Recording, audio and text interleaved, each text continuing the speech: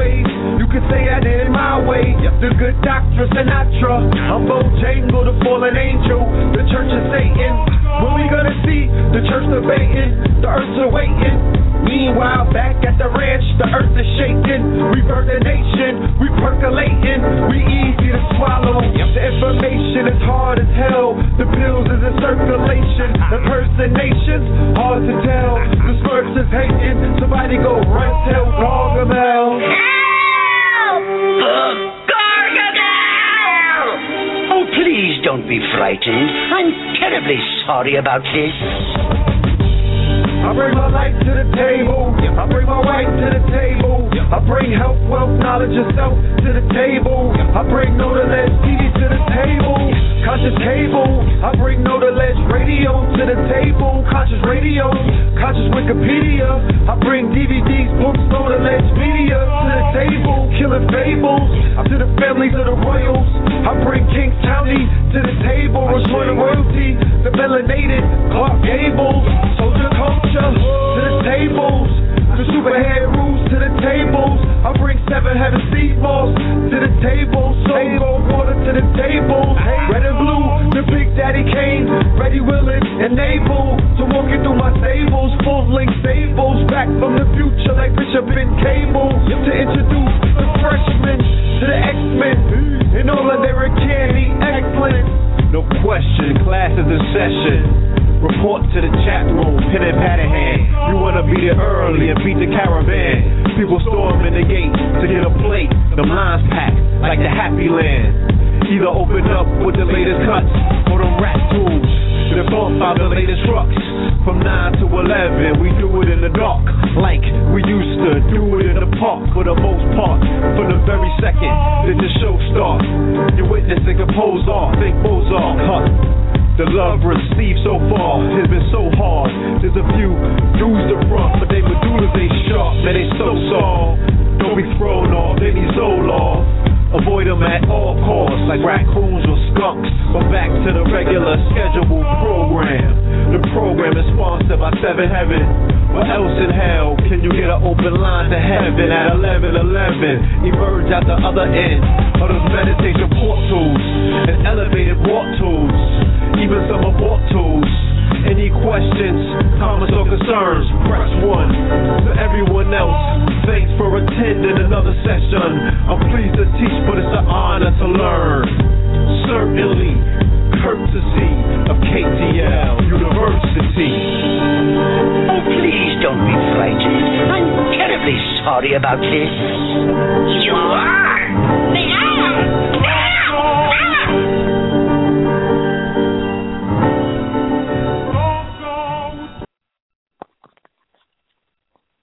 Peace to you and yours. Peace to you and yours. This is KnowTheLedgeRadio, and you are now rocking with the best. Yes, indeed, this is your host, Brother Blue Pill.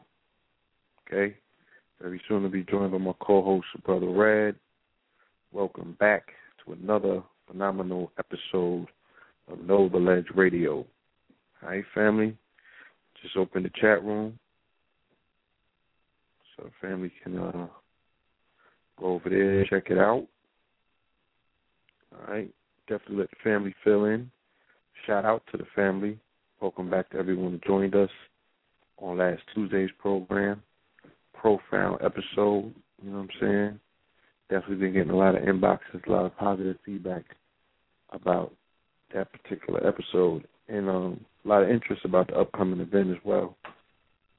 Brother Minister Enki and Dr. Ali Muhammad are having at Black and Nobel. Shout out to Black and Nobel. Okay? Shout out to the Black and Nobel family. All right? Just got word about Ed Koch. Lick shots to Ed Koch. Okay? No rest for that bastard.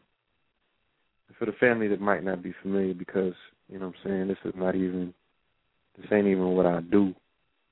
I don't go around disrespecting the dead, but, you know, as a youngster, there's little covenants that you make with yourself, and you're like, the day this nigga go, I'm gonna ride that motherfucker to the hellfire. Like, this nigga here, Ed Koch, who was the mayor of New York during the crack era, relentless asshole, you know what I'm saying? Like, he was the poster child of just oppressive racism, you know what I'm saying? And I can't even, like, you had to be there to understand what I'm talking about. You know, when my co-host comes in, hopefully we can build upon getting that understanding to the family who might not be cognizant of the level and the degree that this bastard, you know what I'm saying, situated himself atop New York City politics and used it as a bully pulpit to, like, really denigrate, you know what I'm saying, melanated youth here in the city. Totally disrespectful. And I know that, you know, certain bootleggers and stuff like Al Sharpton, who technically, you know, it's supposed to be the day that they've been waiting for all of their lives as well to tell the truth about this person. You know what I'm saying? I know that because of his introduction recently into the boule, and that's not conspiracy, that's not conjecture. I got the video when he was inducted into that particular fraternity, and everything in his life pretty much changed afterwards. But anyway, you know what I'm saying? They got muzzles on their mouths now. You know what I'm saying? The people like Khalid are no longer here. You know what I mean? And it's just that type of spirit that would tell it like it is about who this person was and what he represented. You know what I'm saying? Who opened the Central Park 5 and sent them little children to jail for an untold amount of years when they know good, damn and well that they didn't commit that crime. That terrified the youth of New York. And it changed a lot of things in the city, you know what I'm saying? And that bastard was at the helm of that, all for political purposes, you know? So him, Trump, you know, it's a few of them that we can't wait. Just can't wait. So please overstand. Let me go and open up the line for my co-host. Call up from the 347. Peace. Peace. And Peace to the family. Peace to the family. Welcome to KnowTheLedgeRadio. You are now rocking with the best. This is your co-host, Brother Red Pill. Report live and direct. Peace. Yeah, hello?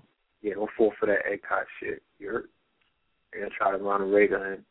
Like, you know, he's the one responsible for turning New York into Disneyland. And that's far from the truth. You know what I mean? Dude was super arrogant, very racist, blatantly racist. Blatantly. He spearheaded a lot of the campaigns, you know what I mean, against the black youth, quote unquote black youth in the 80s, you know what I mean? That you know, just did Ed Burns happen on his duty? Yeah, Bernard Getz, you mean? No, I know about Bernard Getz. I'm talking about Ed Burns when Pappy Mason and them, you know what I'm saying? With the whole Ronald Reagan thing in Queens. Yeah. And I'm not sure if it was thinking TNT or Koch. And that pretty much started the campaign of when the war on drugs went from a local level to a federal level, and a lot of these task force and these jump out Gestapo type tactics that they are still leaning upon today, calling it stop and frisk. You know what I'm saying? And they got the anti gun police and what have you. All of that was pretty much implemented under the reign of Ed Koch. Now, granted, there's only one devil, you know, in the history of New York that's bigger than Edward Koch, and that's Rudolph Giuliani. He came and finished, you know what I mean? He came in at the end to finish that work, you know, that Ed Koch started. Yeah, he was the finisher. It's almost like Bush and Reagan in a way, the way that they work together.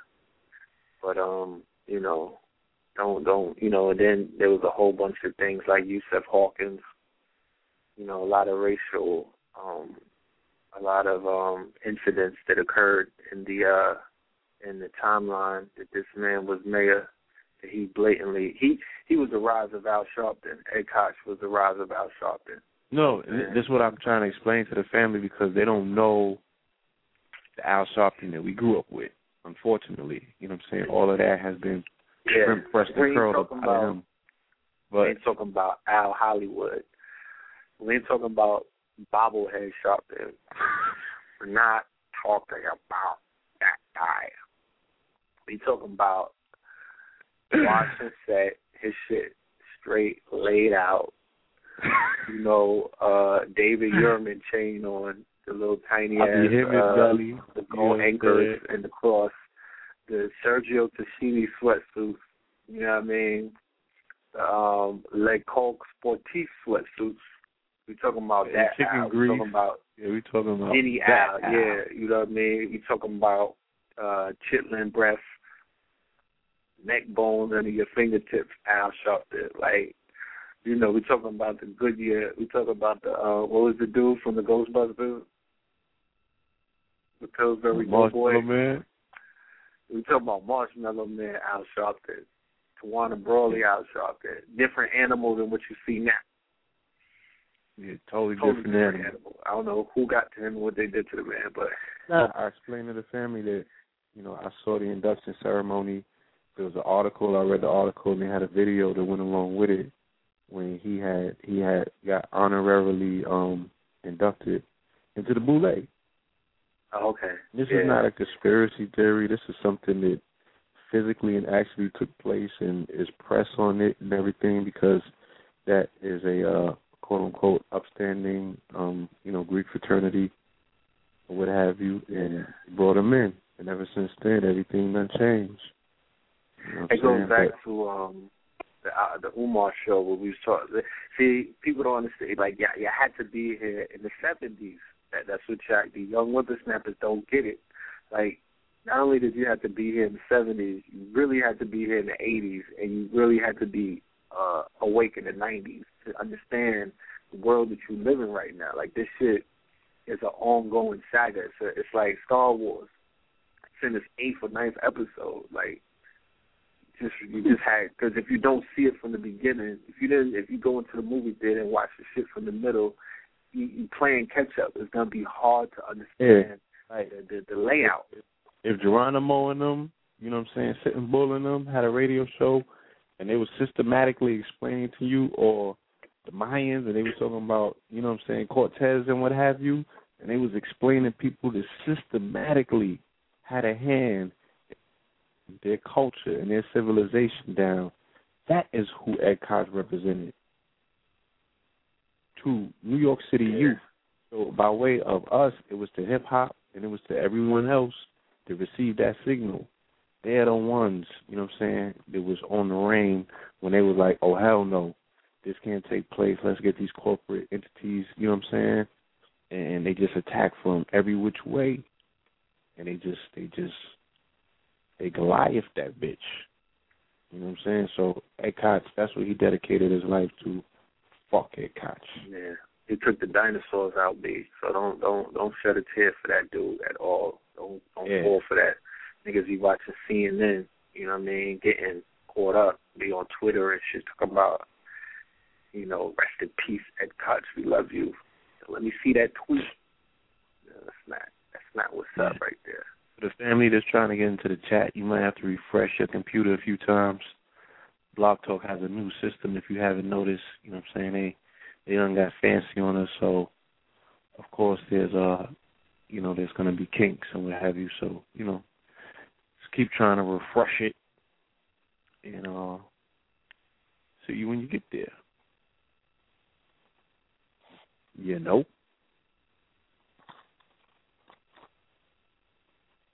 Hello? Hello? Yeah. And what's his name? The next George Bush. He gonna be the next one. You know what I'm saying? He gonna be the next one to go. Make sure you get your celebrations put in place for that too, because he's gonna kick the bucket next. And after that, it's gonna be a rain. It's gonna be, I said, the older George Bush.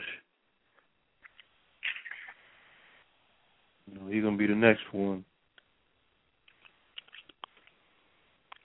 Oh yeah, he's next up.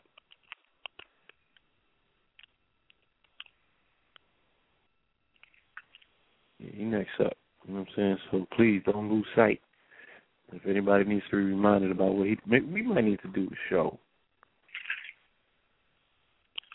You know what I'm saying? About Reagan, Bush, Koch, and Giuliani, the four horsemen.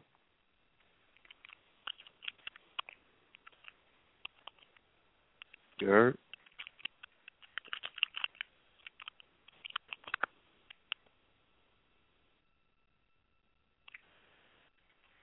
Yeah. Yeah, but what's good, though, other than all of that? What's going on with you? I'm in the building, man. You know what I'm saying? I'm in the building. Okay. You know, trying to speak. Man, I've been getting a lot of feedback, you know what I mean? A lot of people hollering at me about this Super Bowl thing here. You know, they're building it up. Bro, you know, I had to debate as to whether I was going to do a show on that tonight. I got so much information. But what I did do, you know, I took some precious time out on my own schedule, and I put together a 44-page PDF detailing what it is that I've been able to decipher in terms of all of the 44 connections to pinpoint exactly as to who's going to walk away with this thing. Because don't think that you could just Google 44 Super Bowl and you're going to come up with your own conclusions, because this is a very deceptive Super Bowl.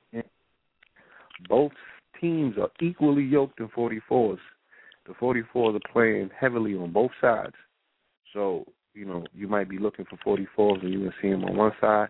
You're going to look for them on the other side, you're going to see them. But there's things that I'm sure that you haven't caught and haven't seen. And there's a story to this. As always, there's a story.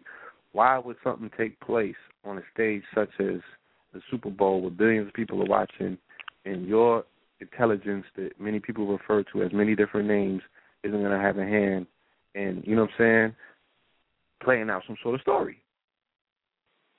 So for the people that think that everything in life is random and this is just another game of sport, this might not be for you, you know what I'm saying? But for those that understand intricately that there's always a story to be played out and there's always gems that are being dropped, and they want to pick some of them gems up and polish them off and actually, you know, add some value to this information, again, I am imploring you to email me. I no longer am going to be, you know, I'm not about quote-unquote, accepting nobody's funds and putting up, you know what I'm saying, any quote-unquote. I ain't going to get into that. Ain't none of us in Vegas right now, so we don't even need to be talking about that on the open air. You know, what you need to do, family, is holler at me on the back end, and I'll explain to you how this operation is working for Sunday. If you miss out, that is your fault. Please don't come on the show or in my inbox Monday morning talking about you wish you would have this, that, and the other.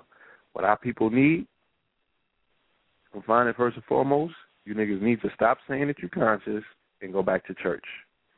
Find yourself some faith, build that shit back up, and then come back over here. You know what I'm saying? And then these things will start working for you. Okay? I'm talking about finances. They still have this concept because you could come to Blog Talk, you could come to Know the Ledge and get something priceless for free. We have done the people almost a disservice by making this shit so sweet.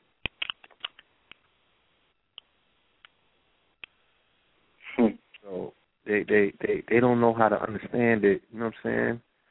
Freedom ain't free, one. You only get out of something what you put into it. Two, you know what I'm saying? Niggas do not donate to this platform, make no contribution to keep these wheels spinning. Three, if you cared anything about yourself or your family, you would invest in yourself and your family. Four, and that's not only with this particular wager, it's platforms that continuously give and just give and just give. And I'm sure I'm not only talking for ourselves and our platform. I'm sure there's other people on other platforms that have the same problems, have the same situations, have the same discrepancy. You have no idea how much time out of a day this takes. The preparation of this shit is a job that nobody gets paid for. So, you know, the only thing we ask for the family is make a contribution to that which continuously gives to you. You have to reciprocate energy to keep the cycle moving. You have to. Or it's going to become unbalanced. And then at the end of the day, you're just stealing. So, again, for the family that thought that they was going to get something for free in regards to the Super Bowl, I do apologize. But, you know, that ain't what's up. You feel me? It's not what's up. So inbox me, pmorpheus@gmail.com. Like I said, I got a 40. I ran into.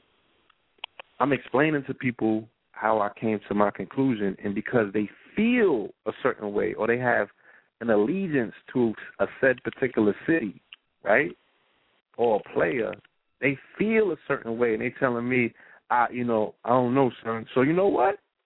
Like I said, you can make a contribution for the PDF, okay? This is for learning purposes only, to help you decipher and understand how to utilize numerology. You can take these learning materials and decipher the outcome yourself, because you might see something that I don't, or something might speak to you genuinely, not how it's speaking to me. But what I can utilize and give you and provide to you is a profound amount of information, more than you ever bargained for. You know what I'm saying? I done got every which way you could conceivably think of to look at the thing. And I'm sure that I might have left some things out because this is life, and these variables continuously change every day. There's things happening. The spread is changing every day, so there's things changing every day. You feel me? But I got enough information where you can get a handle on it yourself. If you don't want to, you don't want to go the direction in which I'm directing you, you have every right to make a choice and a decision for yourself and your posterity. Only thing we ask is you make an informed decision that you know the ledge. Dig what I'm saying? So, with that being said, like I said, be a better, not a sweater. Holler at me. You know what I'm saying? Why take a chance when you could even up the odds? That's it.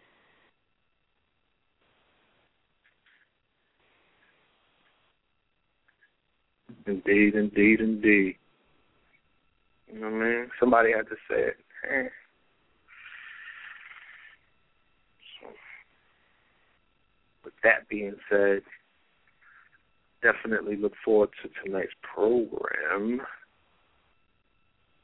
This one here Hello? Yeah.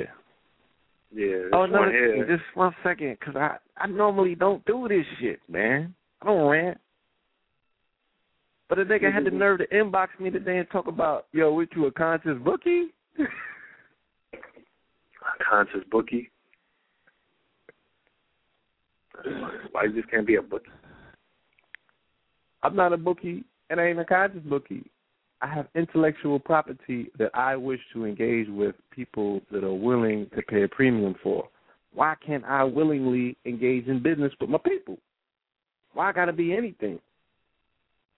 Because to say the niggas ain't going to be sitting there, you know what I'm saying, trying to figure this shit out. Indulgent. Yeah.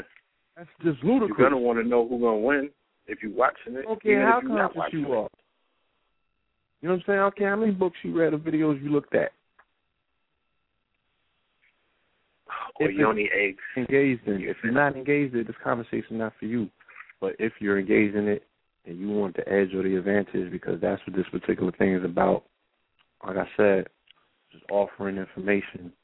There should be no reason to start labeling the person, oh, you were unconscious, you're dealing with that. No, I'm having a communication with the universe.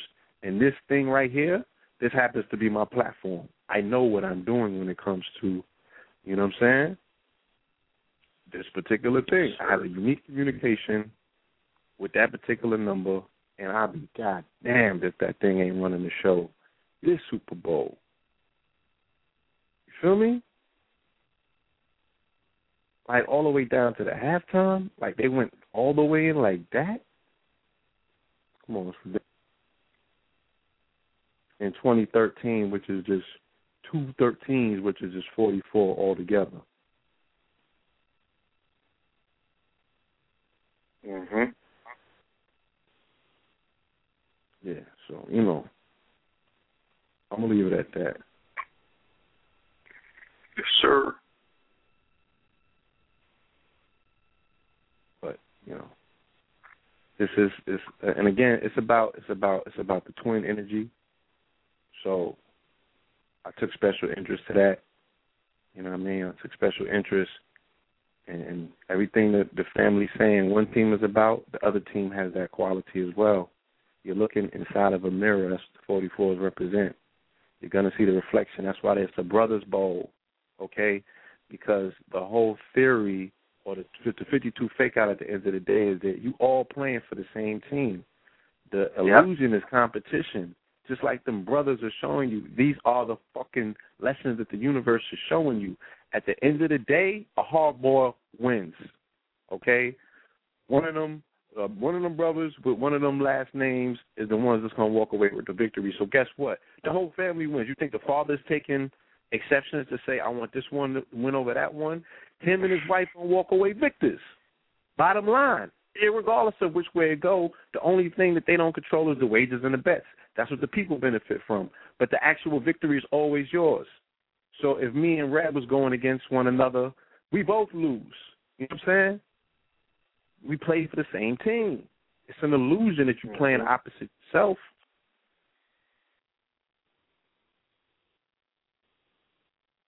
So, all right. That's it, B.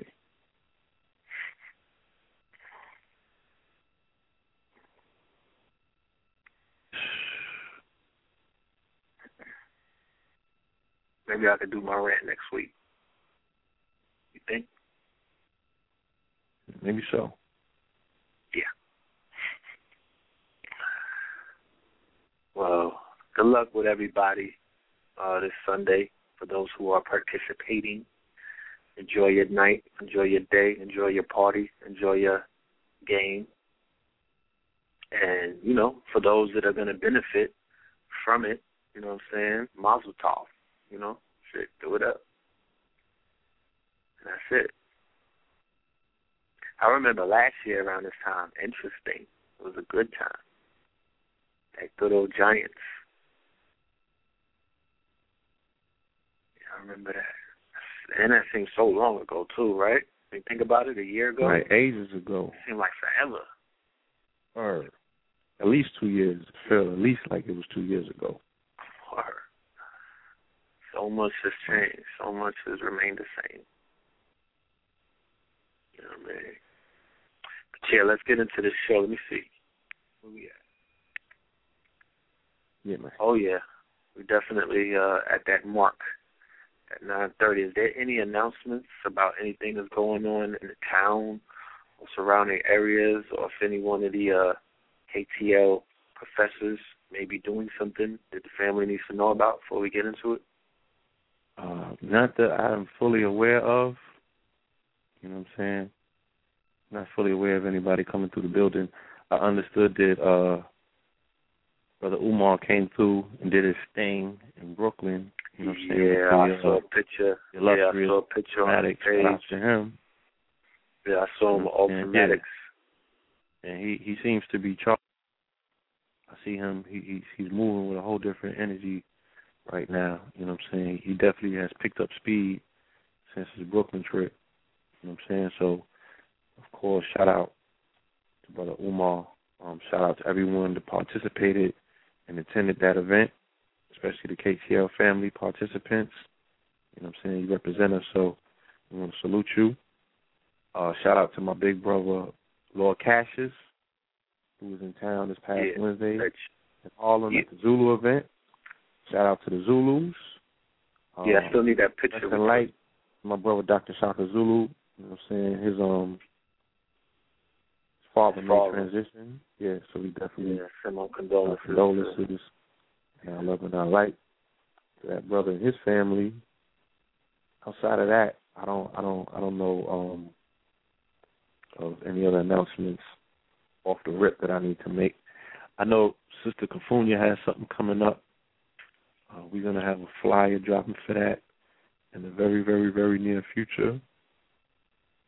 So I believe, because we in February, this is coming up like the second week, you know what I'm saying, the second or third week. I'm going to have the information for the family, before we check out tonight. All right? Mm-hmm. Yes, sir. Yeah, so, tonight's episode with tonight's guest, Dr. Neser Ali. It's been a long time coming. You know what I mean? Once again, back to this whole, it feels like 8 years ago, or me and a brother were building. Hold on one second. Mm-hmm. Yes, indeed, family. All right, so, again, we want to shout out everyone that's in the building, everyone who joined us last Tuesday for that monumental show. You know what I'm saying? That was definitely one for the record books. Off the hook. If the family missed it, make sure that you check that out. A lot of information, resident doctor, KT the ARC degree, he also checked in and started dropping gems on them. So, it's just an archive full of information. Y'all got to check that out. Yeah, Blue. Yes. Yeah, pardon me. Like I was saying before I clicked over, that the brother has been on the show twice already, right? Am I correct? Right. He's appeared on the show twice. His first show was about the Paleo American. And for those who may not be familiar with that term, that is basically the indigenous aboriginals of the Americas, of this land in which the majority of us are standing on right now. He coined the phrase, he didn't coin the phrase, but he termed it the Paleo American, and he did a monumental presentation to speak on that. I definitely recommend that the family go into the archives into the year 2010. I believe that was his first, real talk. I believe that was his first show. I believe so. That was his first. You're reaching. It was 2011. He might have came back. You know what? I can't. I'm warped, B. I'm warped too. So, according to the time machine, it maybe in 2010, but it just might be in 2011. But I know that that was his first show, and then the second show that the brother did was a show on economics. Okay, it was right right around the time when we began picking up full steam on this whole economic thing. And the brother came through, I'm talking about totally blew the door off of the hinges with the information that he brought forth. Because, mind you, this brother is a doctor. So the information is, is coming at you from that kind of standpoint. You know what I'm saying? Very, very, angle of scholarship that, everybody doesn't possess. And he gave, in my humble opinion, like if you were on the line and you had the income or the disposable income or the investment, the money to invest, and what this brother was talking about, totally out of here. Like the information that he gave you was a straight blueprint, straight Rockefeller startup money. Like he laid it out.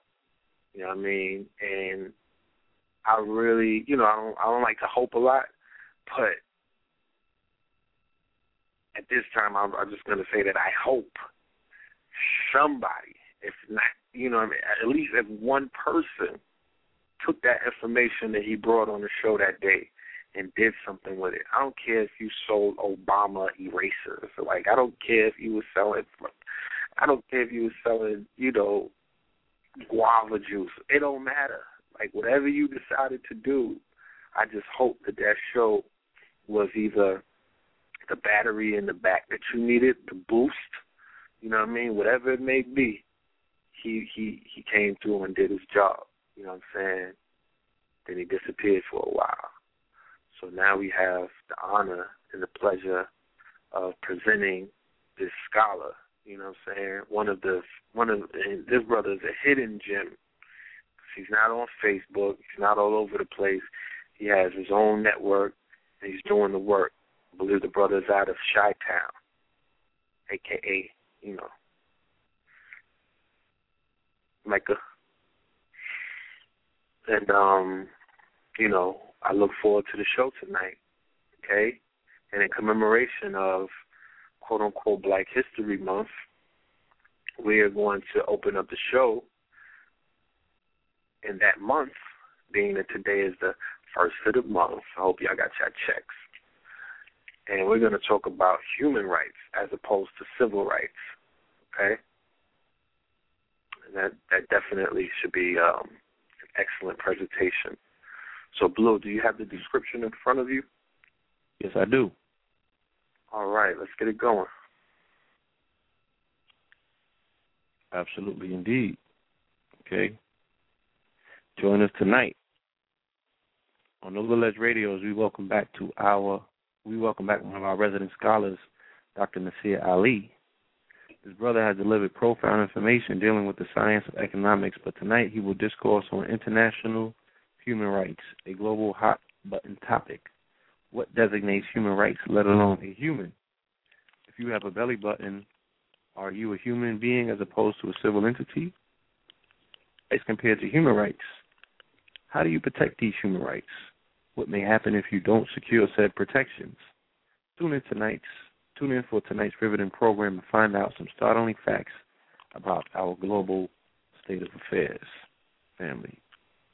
So with no further ado, we present to you caller from the 708-362. Good evening, brothers. Hey, how you gentlemen doing this evening? All is well, and yourself? I'm always glad to hear you all's voices and glad to see that you are still here since the last time I met you. Thank you for having me again. Absolutely, indeed. You have been definitely missed by our audience. We get constant, regular inquiries about when your return will be, so we are more than honored to welcome you back tonight on the program.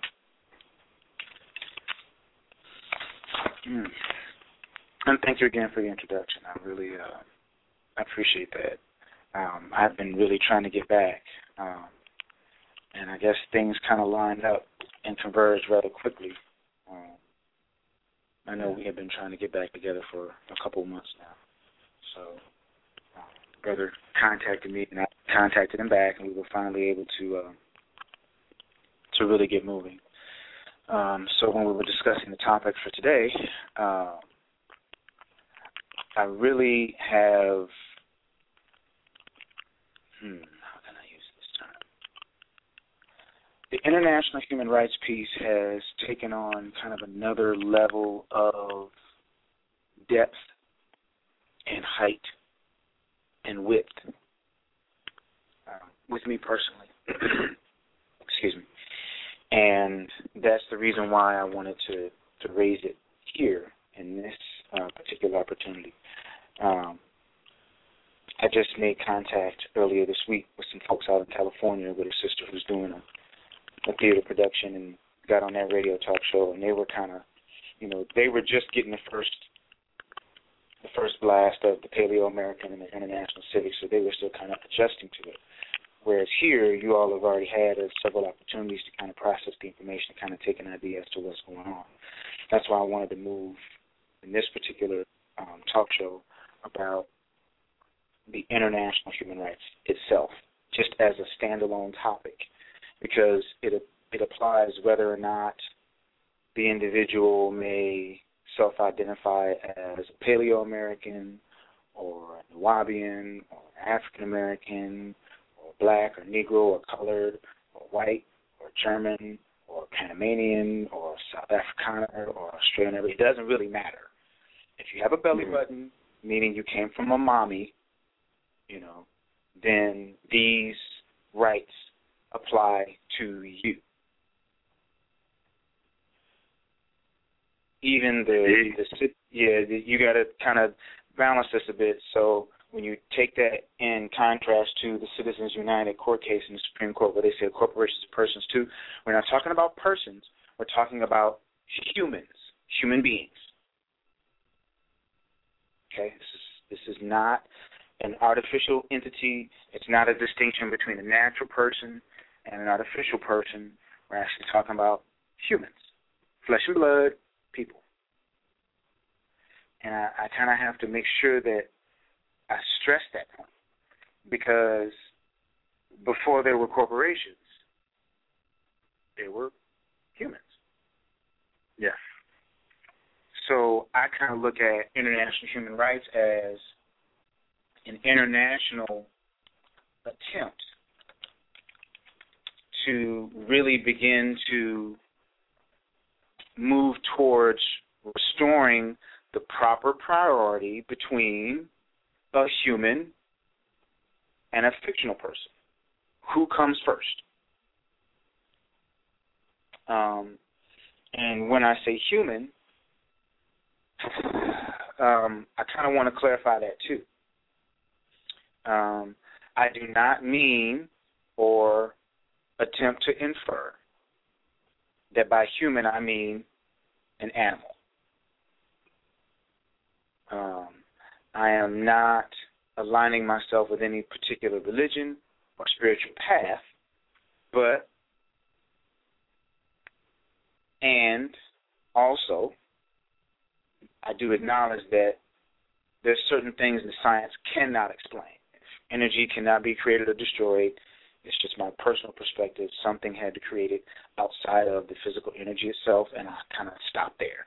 I won't really go beyond that because then you get into personal beliefs, but that's a fact, and we'll just kind of leave it right there. If that's the case, there is something else out there, regardless of how you choose to structure that in your system and related to how you interact with the universe. That's an individual choice. Okay? And as a human, there's a declaration that says you can't be discriminated against because of your belief or religion. So I'm just, you can't really go there either and discriminate against somebody there either. You kind of let that be. That's an individual personal choice. But when I mention the word human, I do not mean animal. I do personally reject the statutory definition of an animal including man or human beings. I do not think that humans are animals. nor do I believe that humans are animals or infer that humans are animals. And by that I mean Title VII of the United States Code 136 subsection D. It actually identifies animals to include man, and I reject that. I'm not talking about that human, because that human as an animal is kind of, and I'm just going to be a bit blunt, that's kind of stupid, because if man is an animal, then you have animals telling animals what to do, and that's kind of stupid. If you're an animal, that means you're a mindless creature, and you have no compunction to anything outside of survival of the fittest, and everything that we call structure of society is, as we all know, just merely creations.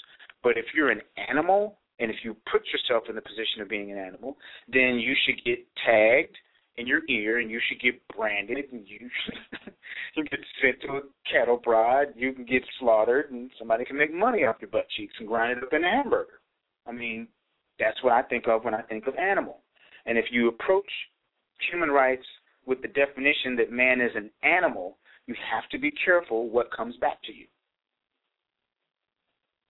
So the presumption that, and this is where I try not to get into the religion thing, the presumption that, you know, man is an animal that evolved, and the other side of man is a spiritual being having a human experience, the individual has to make that choice. But from a civic perspective, if I was standing in someone else's shoes, I would reject any statutory definition that I'm an animal. That's just me. Because that means somebody else has to think for you because you're an animal. Okay. So I kind of wanted to clarify that space just a little bit, brothers, just to make sure, because a lot of people are not aware that the federal statutes at large and public laws actually define men and women as animals. It probably will help you understand why folks get treated the way that they do. So that having been said, and now looking at international human rights, it's kind of like the difference between civil rights and human rights is this. Civil rights deals with you being a citizen of a nation and rights that are granted by the founding document of that nation, whether it's the charter or constitution or what have you. Okay, those are your civil rights, charter. Human rights are a little bit different. They're output of World War II as general agreements across the international community, across this planet that we're all on right now, that there are certain things that cannot be done to you because you have a belly button, because you're a human. And it doesn't matter which nation state you're in. It doesn't matter what civil rights differ between the United States and Zimbabwe versus India or Bangladesh or, you know, Taiwan. It doesn't matter where you are on the planet. All these international human rights all apply equally all over the planet. It doesn't even matter if the nation state is a member of the United Nations. I have to point that out. According to the Charter of the United Nations, members of the UN have to superimpose and enforce UN law upon non-members. So it doesn't really matter. Everybody has to follow this, wherever you are on this planet. Okay. When I began to really dig deeper into a little bit more about this international human rights, I realized that it was a lot more powerful than many of us were paying attention to. And considering that it's well over 50 years old, I find it a bit disconcerting that many people are not studying this body of law as much as they should, as opposed to civil rights. And the reason I make that statement is, for those who are avid students of the Constitution for the United States, the Supremacy Clause says this Constitution, and specifically I'm only concerned about the treaties right behind that, because the Rules of Decision Act says that treaties fall right up under the Constitution, and federal statutes come up under that. So right after the Constitution and the amendments is the UN Charter. in sequence, and then comes all the other international agreements on the planet. The Charter of the United Nations has a clause in it that says if any clause of this contract/treaty falls into conflict with any other international agreement, this charter shall prevail. So by the terms of this contract/charter/treaty, which was enacted in the federal statute, there is no other document on this planet that supersedes it, period. Not the Treaty of Peace and Friendship, not the Treaty of Camp Holmes, none of them. So if you want to carry a big stick that's hard to beat, you might want to grab this lightsaber called the Charter of the United Nations and start waving it around and then start running after people with it. Okay? That's kind of how I look at it. If you're gonna fight for yourself or you're gonna fight for those that you love, you want to get the best weapon you can that has the least chance of getting blocked and can cause the most damage or can make people back up as far as possible. I think this would be that tool. By its structure, by its placement, by its mere design and its intent. There are Supreme Court cases that say the Charter of the United Nations is not a self-executing treaty. Of course, that only applies if the treaty has not been enacted into federal statute. The person in that particular case just said the Charter of the United Nations was signed and ratified. They did not cite the fact that the legislature actually took the whole Charter of the United Nations and all of its multiple language versions and dropped the whole thing into the federal statutes at large as Volume 59 statute, and it starts on page 1033 and goes to 1218. So it's like 180-some pages, or almost 180 pages of the Charter of the United Nations. So that means it's a federal statute at large. That means it is effective in the District of Columbia, all republic states, and all territory and insular possessions. And it doesn't matter. It is effective everywhere. Personally, I have about 83 United Nations declarations that I use on a regular basis. And I was talking to a sister today about going to the UN because we're sending some Paleo-American sisters to the UN in March and again in May, so we're doing some fundraising for that. She uses 25. And she's been up there a while, and, she's grooming me, and I'm in return trying to offer her some information that I have as well. And she said, 83? She said, where'd you get the other 50-something documents from? I said, I'll send them to you. And I have studied them to the point now where I don't think there's pretty much anything that is not a human rights violation.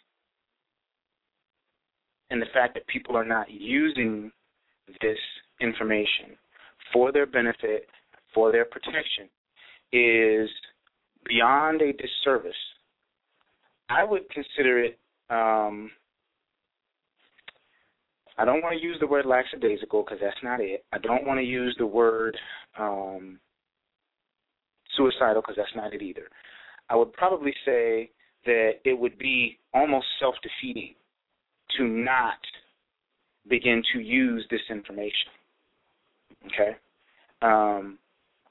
If you want to get a general idea of some of these United Nations declarations that I'm referring to, you can actually go to, I've uploaded a few of them to my website, paleo-american.com, paleo-american.com, and then go to the download section. And I uploaded those from some requests from some of the folks that follow me on Facebook on the Paleo-American page there.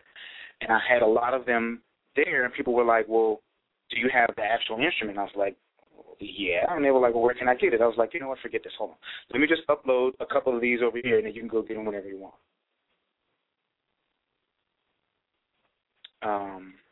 I had a conversation with a sister last year who said that she believes that she was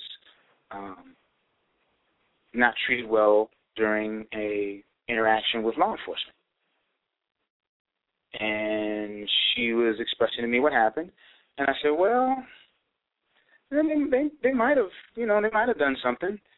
And then I said, are you familiar with this document called the Code of Conduct for Law Enforcement Officials? It's a UN declaration. It obligates all law enforcement officials to never violate their international human rights, and if they are informed of a violation of their international human rights, management is not allowed to tolerate it. They can't act like it didn't happen. It's that serious.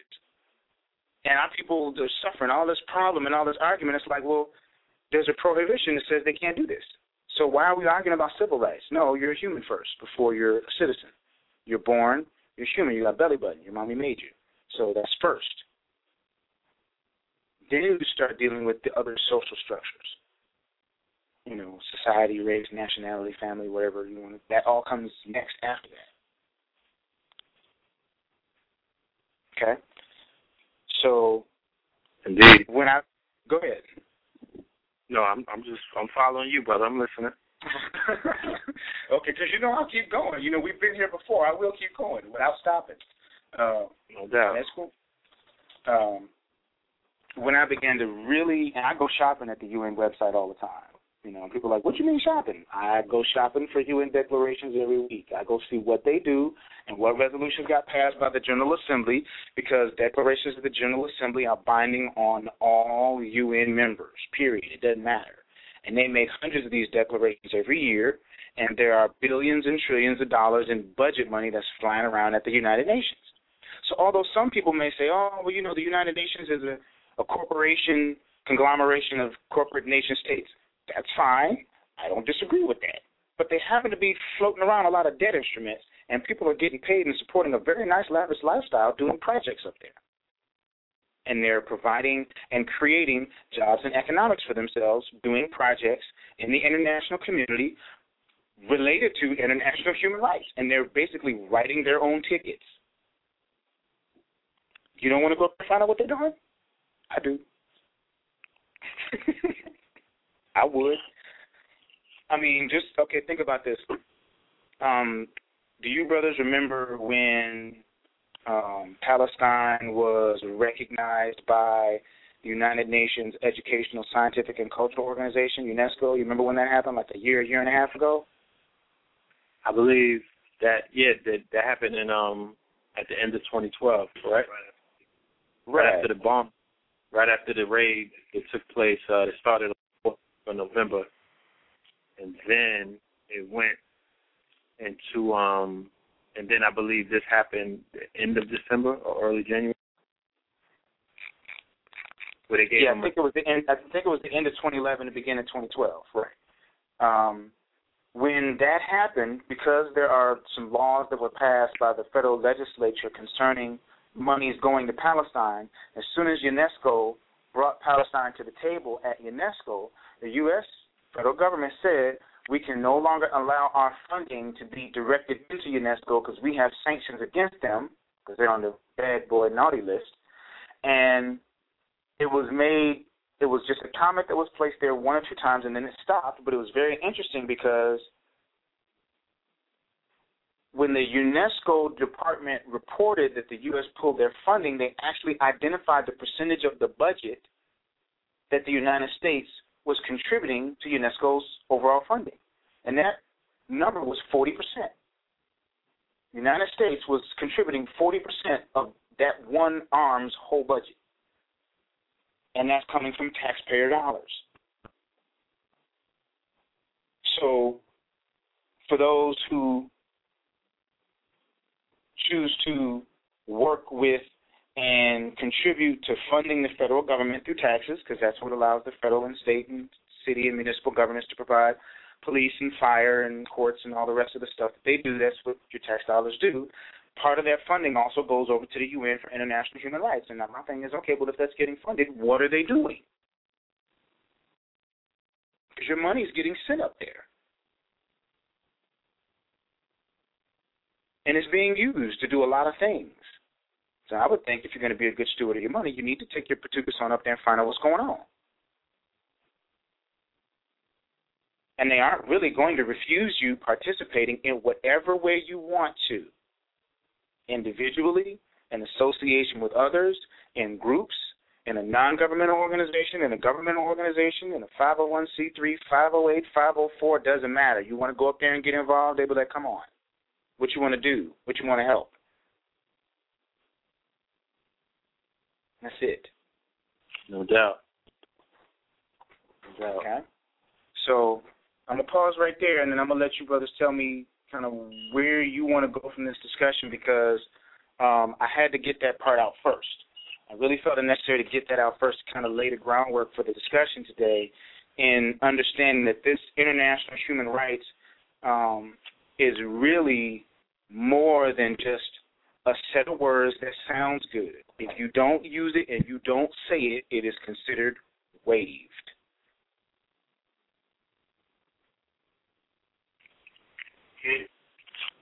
Can you explain to the layman the differences in law between what is considered quote-unquote civil rights and human rights? And also, is this a continuation of what Malcolm was originally talking about when he realized that our people's plight for civil rights was a dead end, and he spoke about actually obtaining human rights, you know what I'm saying, and taking our case to international courts? So this is in the same vein, correct? That is correct, yes. The difference between civil rights and human rights is this. Civil rights are statutes at large and public laws that are, dropped into buckets called codes, like Title 42 of the United States Code. And those civil rights are related to, being a citizen or a national, whichever way you want to work that. I don't really think they care. However, human rights is a output of a treaty, not an act of federal Congress assembled. The treaty was enacted into federal statute at large by Congress, but it existed prior to that as a treaty. And treaty trumps normally federal statutes at large. The Charter of the United Nations happens to be both. It is both a treaty and a federal statute at large. So the Rules of Decision Act, federal level, is Constitution, treaty, federal statute at large, state law. So the Charter of the United Nations falls under numbers 2 and 3, a treaty and a federal statute at large. So according to the Rules of Decision Act, it trumps civil rights because it's a treaty first. Right. So that's why he was saying he was looking at it tactically and strategically.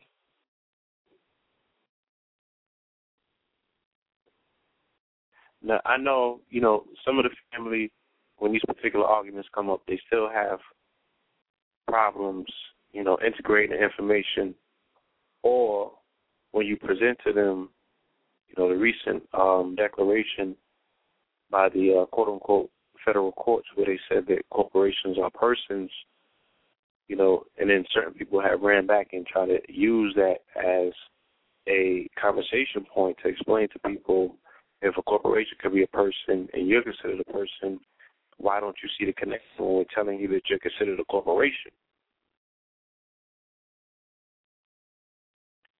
Can you explain that? Can a corporation have human rights as well, or human rights only designated to said entities that have belly buttons?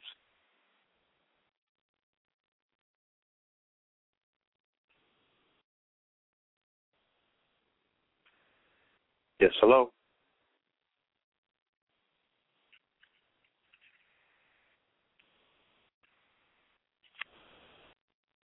Brother, yeah? Oh, his line dropped. Okay. I see him calling back in right now. Give me 1 second, family. Dr. Neser, peace. Thank you again, gentlemen. Yeah, somebody got mad at me, but that's all right. All liberties reserved. They violating ARES 317. Can't do that. Make arbitrary interference with my communications. That's a human rights violation. I'm letting you know right now, whoever's listening on the line. Indeed. That's actually a human rights violation to interfere with my communications. You can't do that either.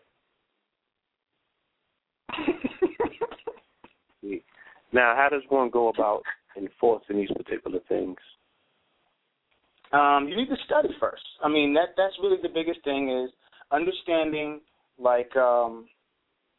understanding, one, it's a treaty and know that it was signed and ratified, get those dates. Two, understand, the section that it was enacted in the federal statute at large, 2 or 3, and since in this particular nation state, you have 3 branches of government, and everybody goes by the judicial interpretation of the law.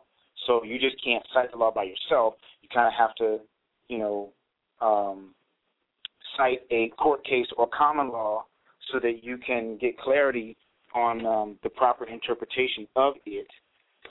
You have to cite. There's a court case that I typically cite that is called Filartiga versus Peña-Irala, and it is a Second Circuit Court of Appeals case from 1980. And I'm gonna read to you this citation so you can understand why I make this statement that I do about having 83 declarations. Okay. This particular court case, Filartiga versus Peña-Irala, it went to federal court. It got appealed, and basically the person was saying that the UN declarations were binding obligations and somebody violated their rights under the UN declarations, and so they were suing. The appellate court corrected the plaintiff, and this is what they said, quote, United Nations declarations are significant because they specify the obligations of member nations under the Charter, period. Since their adoption, comma, members can no longer contend that they do not know what human rights they promised in the Charter to promote. Now, I'm going to put that in layman's terms. The Charter is the contract. The declarations are addendums that give you terms and conditions. The contract is the Charter. The declarations specify the spirit of the Charter and what you're actually physically supposed to do. The declarations are not binding. The Charter is binding. The declarations tell you how you are bound, meaning the United States or the individual states. Most people will argue that the declarations are binding and that's why they get nowhere. Right. When they say the charter is binding, the charter is a treaty, and inside a court case where the judicial branch actually told you how to line it up, an argument. Oh, the charter is binding. The declarations specify what you're supposed to do to the charter or how you're supposed to execute the spirit of the charter. Then you cite your declarations. So you have to line it up. You have to kind of put a foundation down. You got to take your shovel, right, and you got to kind of square out your ground, and you got to flatten it out. And you got to get your tamper and flatten it good, and you put the bricks down.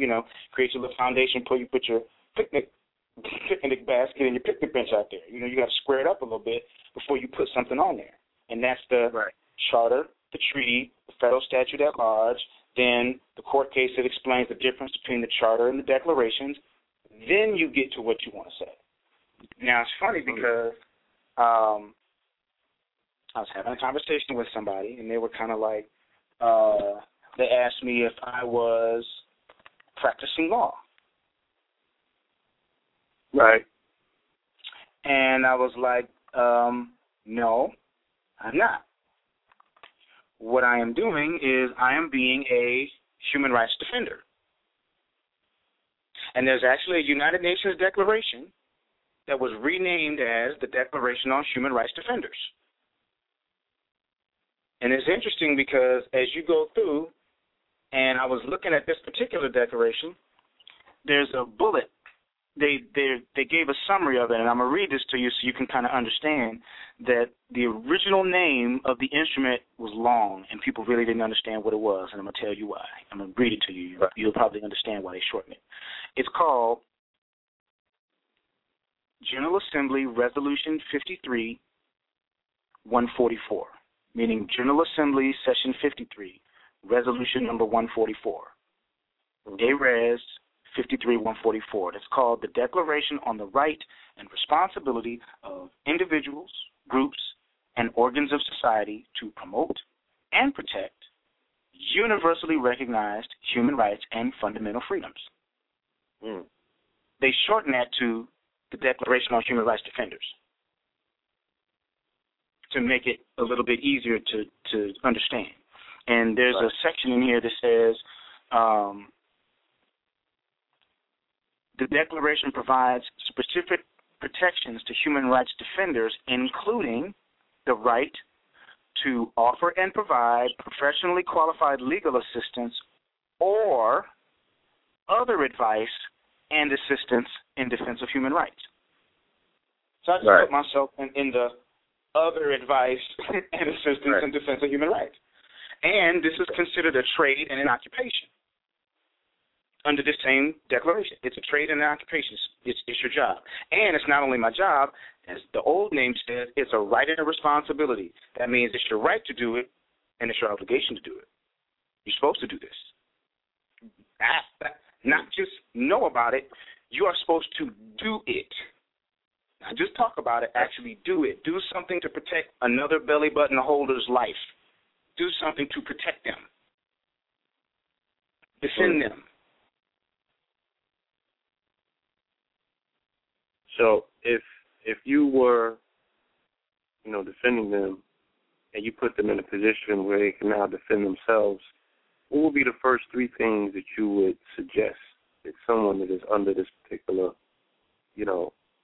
a belly button holder that might not know that they have these particular human rights, how would you go about introducing them to that particular reality, and what would they then need to do to go forth to protect those particular rights, and then pass on the information and the power to someone else with a belly button that they love? How can they perpetuate it?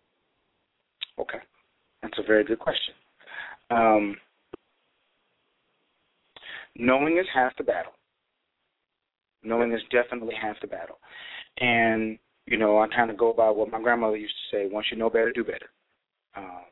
So once I inform someone, like I teach civics classes and I do human rights defending work, because I consider this my trade. This is me. This is what I do. It doesn't matter whether I'm talking about being the principal chief of my tribe, or just doing my lectures on my book, or just helping somebody with a problem because their human rights got violated. This is just me. I help defend humans.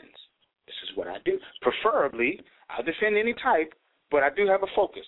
My target community is melanated folks, pragmatic, pretty rhyme with wide noses and big juicy lips. That's the folks I look out for, our people, because they're the ones who need the most help. Okay? Right. So when I sit down with them, I kind of usually say, okay, you need to get a USB drive, or you need to get a folder, because I'm going to give you some information that I need you to study for yourself. This is for your benefit. This is for you, you and your kids. If they're married or have a significant other, this is for you and your significant other. You all need to sit down and read this out loud to each other. Just don't sit and read it. You need to read it out loud. You need to actually speak the words into the universe. Because that's what I do in my class. I make the class read. And the class is wondering, okay, he knows how to read and we know how to read. Why is he making the class read this out loud? Because I want the class to spell it into the universe. I'm going to make you read this out loud. Invoke it, right. Are you explaining that to them? Exactly, I do. Right before I make them read it, I warn them. Yes, I do make my class read out loud. So if you're embarrassed by that, you're going to have a problem. So get ready to deal with it. Okay. And so once they know, for example, this Human Rights Defender resolution and declaration has clauses in there where you have the right and responsibility to request of governmental entities how they have implemented or plan to implement a specified international human right into their practical application. I'll give you an example. If you want to ask your local law enforcement officer, public official, elected sheriff, how does the sheriff's office show compliance and implementation of the Code of Conduct for Law Enforcement Officials that says you cannot violate a person's international human rights? Period. Right. You can't deny them access to medicine. You can't use excessive force. You can't do this. You can't use obsessive or torture. You can't use inhumane treatment. And this is not just a city, county, state, federal. No, this is an international treaty obligation that is a prohibition against them doing this. Right.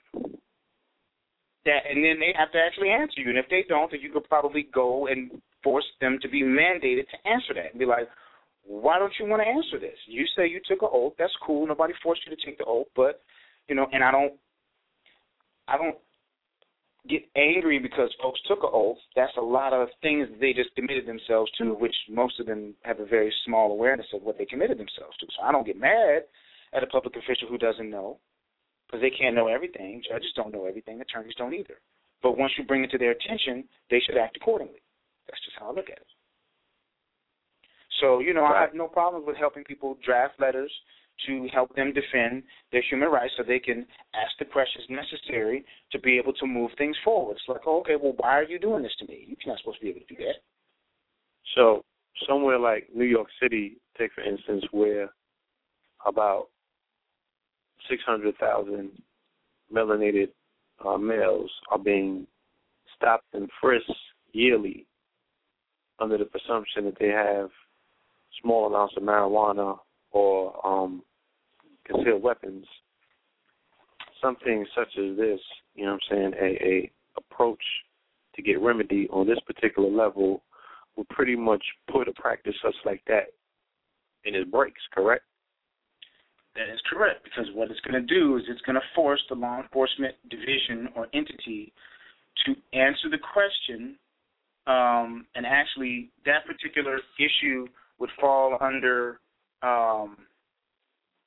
General Assembly, I think it's 66 Resolution 3, and it's called United Against Racism, Racial Discrimination, Xenophobia, and Related Intolerance. Can't do that. Okay? Meaning they aren't supposed to use racism, racial discrimination. Xenophobia is a word that means fear of foreigners or fear of those who do not look like you. Right. So racism, racial discrimination, xenophobia, and related intolerance, which is kind of a catch-all phrase for any other dumb stuff you come up with as an arbitrary reason to, excuse my French, fuck with somebody. Indeed. And Clause 5 says this constitutes a negation, meaning to negate or zero out, of the purposes and principles of the Charter of the United Nations, which is a treaty, federal statute, and of the Universal Declaration of Human Rights, and that equality and non-discrimination are fundamental principles of international law. So you'd be like, okay, well, how is it that these brothers and sisters get unreasonably and unjustifiably stopped more when the cases of actual possession are less? You have to give them the numbers. This is discrimination based off of how they look, a violation of human rights. You need to correct your practices or be ready to talk about it in front of a judge. And it don't matter where you go, city, county, state, federal, international, but it'll hold up if you move it the right way. And there are people that are actually international human rights defenders that are attorneys too. They're very few and far in between, but they are out there. Interestingly, mothers typically act as human rights defenders by nature. Just had to say that. Because they're always fighting for their children and their family. Right? Okay?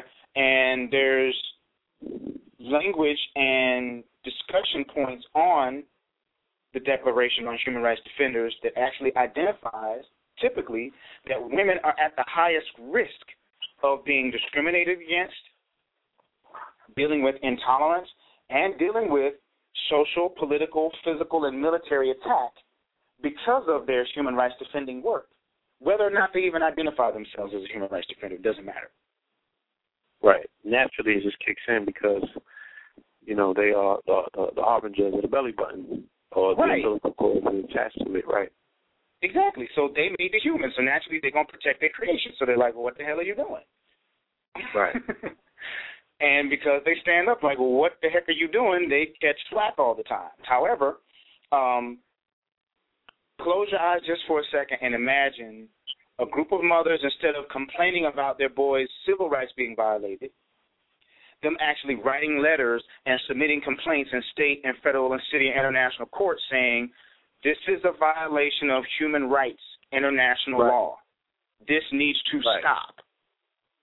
Like, even, you know, this is a perfect context about a particular case we were speaking of earlier to set a precedent here in New York City, and that was the case of the Central Park Five, the 5 youth that were charged with raping a Caucasian jogger in Central Park in the 80s, and they violated any semblance of quote-unquote rights that are afforded Negro, blacks, and colors.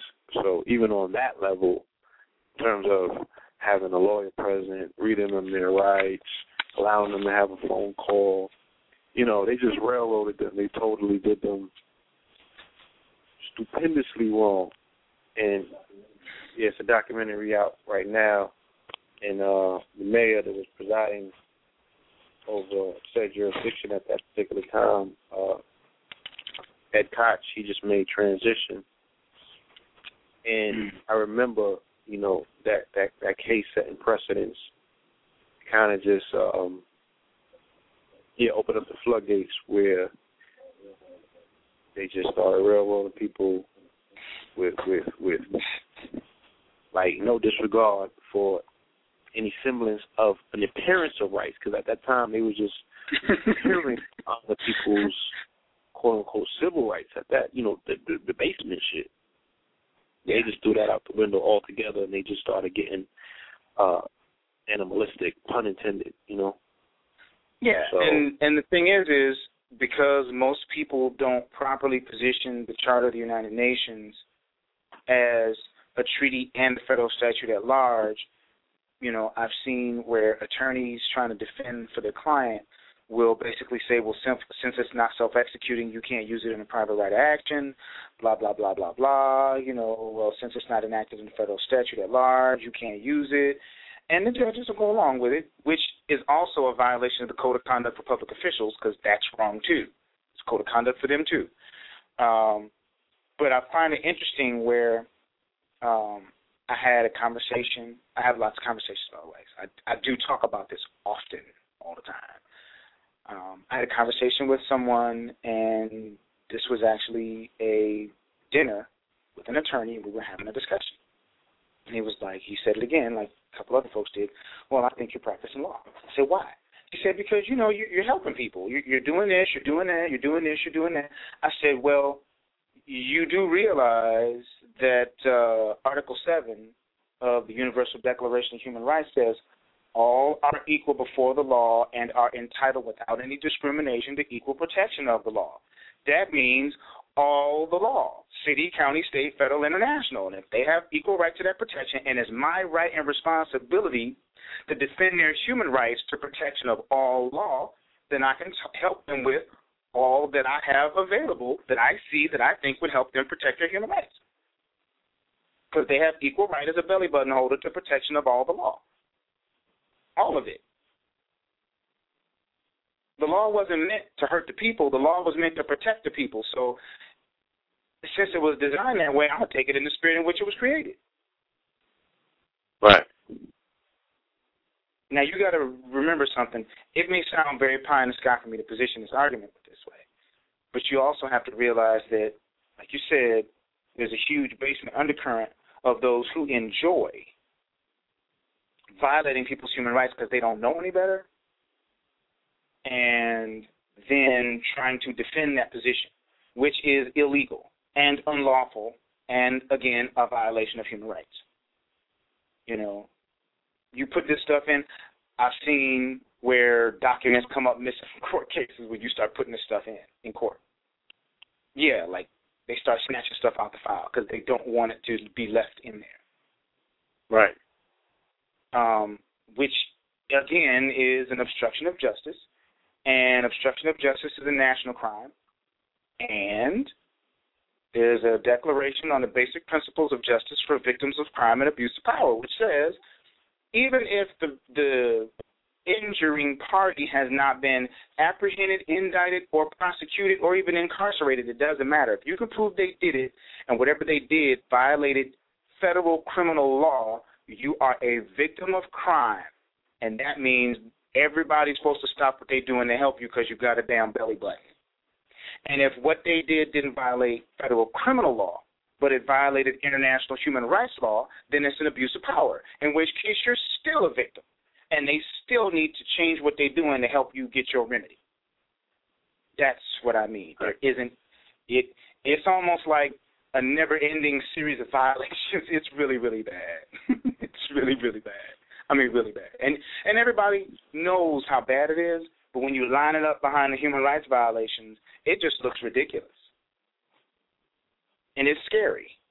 It's very scary. It makes people not want to have this discussion. It makes people not want to go outside their home, or it makes them just suffer from cognitive dissonance and shut off their brain and go, that's too much, Ness. I can't do that. Please stop. That's too much. That's too much pain. There's too much anguish. There's too much injury. It hurts too much. And I'm like, okay, right. So you're in a pot of boiling water and you're saying it hurts too much, so you're going to close your eyes and act like you're not in a pot of boiling water? That makes no sense. Okay, so what? I don't get it. And I wanted to ask you that, and I do apologize if I may have missed the segment where you mentioned it because my phone went dead and I had to change my battery. But is someone able to declare and stand on this particular declaration if they are in the status of a quote-unquote U.S. citizen, 13th Amendment, Negro, Black, or colored, that status? Does it have anything to do with someone's status? No. Not at all. It has nothing to do. That's civil rights. This isn't civil. The only condition for you to have international human rights is you be a human. That's it. That's it.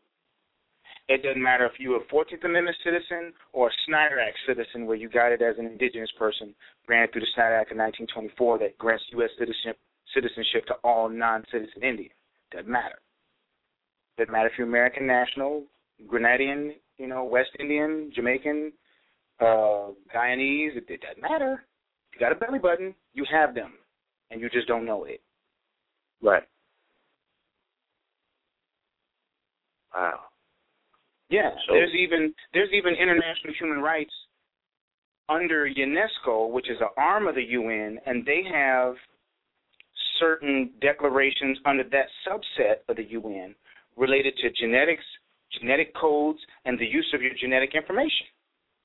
So even your fingerprint and your biometric data, your iris scan, your fingerprints, your blood, if somebody's taking samples of your blood and putting there's certain things that they cannot do with that. Otherwise, that's a violation of human rights because those markers, even when they're translated into data, is your personal signature from the universe. It's related to you being a human. It's yours. So, wow. Like, at this particular point, outside of us having open forums about it, and I know that these are the initial waves and stages of how you plant seeds, okay? Yes. Because conversation starts the motions or what have you, and people that want to know more, they start digging or they reach out for more. Of course, there's people in the chat that want you to leave your information because I'm sure that they want to move further. But in terms of on a more global scale or, something that touches more corridors of our population or our society, what can be done to get this information out? Do you have plans on putting institutions into place, where, almost like people are, quote-unquote, running around with, trying to naturalize people and all of these different things that they're saying is the salvation of fallen humanity? Are you putting together something that pretty much helps people gain these particular remedies? Because it seems to be something that you can do instantaneous if it's not directly dealing with status. Yeah. If you want to form a group or an association or defend human rights individually, that's your right and your responsibility. Because it's really an issue of what you want to do. I do have plans. There are things that I'm actually doing to put some things together to kind of standardize the curriculum that I've been teaching for a while and kind of fine-tune it so that it's a little bit easier for somebody to get structured class. And I have the Undersecretary of Education of our tribe kind of talking with me about, how to get this information in a little bit better format. Other than, a 1, 2, 3 lecture where you have a lot of data, but you really don't have the conversation through the information, whereas a class that is over the course of 6 to 8 weeks is different than 3 4-hour lectures where you get all the information condensed at one time. That's a little bit different approach. It's a little bit easier and more palatable for the brain to take in. So knowing that, yes, I'm definitely working on that, and I have others who are, I'm grateful that they are assisting me, and I'm very appreciative of that. So there's a sister who's in Charlotte who's the Undersecretary of Education. She's helping me put that information together, and the sister who's the registrar of our tribe has experience doing teaching with children and curriculum, and she wants to develop a child's curriculum to kind of help the younger kids, be able to understand this as well. So right. The brother who's the Secretary of Health, Education, and Welfare and I were actually just having a conversation last week about this, and he actually has 20-plus years experience teaching in Chicago public schools. So when the drafts come out, he's going to be kind of taking it and then standardizing it so we can try to make it into an actual course to kind of really help people understand that, okay, there's no class on civil rights and there's really no more classes on civics being taught in the public schools, but right. We need to send our people through some type of training program to help them understand if you have a belly button, these are the things you should look out for to make sure you protect your belly button. It's like even if you think metaphysically, when people get emotionally sensitive, they fold their arms across their chest and cover up their stomach chakra. Right. You're covering up your belly button. Mm. Right? Yeah, that's located where your solar plexus is at, and you hold so much in that particular place that's key. Right. That's a key juncture point, you know what I'm saying? You hold your anger there. Huh? Yeah. And people get upset, your stomach starts turning and twisting. Yeah, all that stuff, your body reacts to that. So, when people begin to get attacked commercially or legally or whatever it is, or physically in certain instances, that has an effect on their physical human form, on their physical human vessel. And that is a human rights violation, especially if it's an arbitrary attack. That, excuse my French, that stuff is not cool. And it's not okay. And it has to be dealt with. And it has to be dealt with in a way, one, that isn't just an individual. Hello?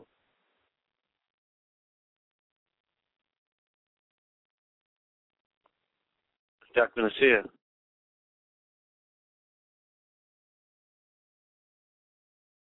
I don't see anything in the call queue saying to drop. Peace, brother. You still with us? Oh, yeah, the line dropped. All right, give us a second, family. The brother has called back. We open this line up again. Call up from 708. Peace. All right, there? how you doing, brother? All right. Yeah, I'm here. Yeah, I know they just mad. That's fine. I get it.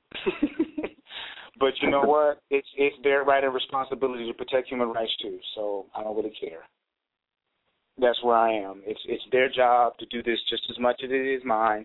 So they need to be helping me, and they need to put some extra bandwidth on my phone to make sure my phone stops dropping. That's their obligation. So there it is. That's right. I find it very helpful to inform public officials about this. And that, to me, has been the most interesting response, is how lawyers and judges really, I don't think they really get it. I think some of the federal judges do, but I don't think the state judges and attorneys do. That dinner I told you earlier, when I had dinner with that attorney, and he was asking me, well, I don't think the UN Charter is actually valid. Because, I said, well, right. It's signed and ratified. And he was like, well, that doesn't mean anything. I said, well, it's enacted in the federal statute at large. And then he stopped talking about that.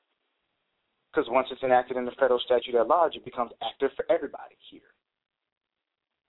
So I don't think a lot of them really know and haven't been properly informed because they have certain specialties and it may not be international human rights.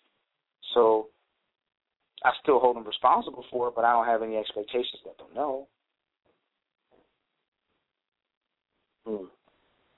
Yeah, it's weird. And then to think about an attorney who makes his living doing what he does in court, and then to be told, well, whatever you just did just violated somebody's international human rights, well, he's going to be like, well, I got student loans to pay, so I'm not going to stop what I'm doing. But they get it, and I've seen some judges and some attorneys be honorable about it and really understand what it is. I had a judge call me out of my name one time, and I said, are you going to violate 59 Statute 1037, Article 2, Subsection 2, as an obligation under federal statute and charter treaty? He said, what is that? I said, that's the Charter of the United Nations. And then I quoted the Declaration on the Right of Indigenous Peoples and about 4 or 5 of the declarations. By the time I finished, he said, no, I'll refer to you in your proper name, sir. That's fine. He didn't argue with me anymore. It wasn't really a discussion at that point. Because a lot of people take the position that, that the Europeans' position is not to honor any contracts, treaties, or international law, because that has been his modus operandi across the world. So, rather than trying, they will just write it off and just consider taking the licks or what have you and talk about striking back. Well, yeah, some of them do that. Yeah, some of them get a little pissy, and that's fine. There are ways you can deal with that, too. There are ways to deal with that. There are always judicial code of conduct tribunals that deal with that. And if you talk about violation of human rights separate from the merits of the case, and you'll be like, well, this judge, regardless of what he did, he's violating folks' human rights over here, bro. I got a problem with him. They have to deal with that. And then you have to pursue those administrative remedies to make sure that you don't waive it. If you just get mad and go home and lick your wounds and you don't go back in there and fight for your human rights, then you waive it. It's just like if somebody ran by and snatched your sister's purse. If she just sat there and was like, oh, man. Or she tried to trip him and chase after him. You know what I'm saying? Like, give her my purse back. What's wrong with you? You know what I'm saying? Or brother just, tripped him or busted him in his head a couple times. Was like, man, get that woman back her purse. You got to do something about it. You just can't sit there and not do anything. That's really the underlying principle of what I'm trying to get to. You really just can't not do anything and then expect nothing to happen. And marching and picketing are not going to do anything in this Europeanized paradigm. That is not going to produce very much because it is not forcing the system to take on a different set of instructions. The instructions in this system are given by the legislative branch, judicial interpretations, and executive orders. In that sequence, legislative, judicial interpretation, and executive orders. Because the judge can overrule. Yeah. You have some people that say that they only respect force. So the only solution is one of a military confrontation or, because it's been said that, like my brother said earlier, the people take the stance that the European does not, in fact, respect anything on paper, and they don't respect they don't respect laws that they themselves have drawn up. Oh, this is the assumption that people take. These are the laws that they created, and they know the loopholes, and they are the ones who, are using these laws and using these amendments and these statutes and all of these other policies that they create to benefit them and them only.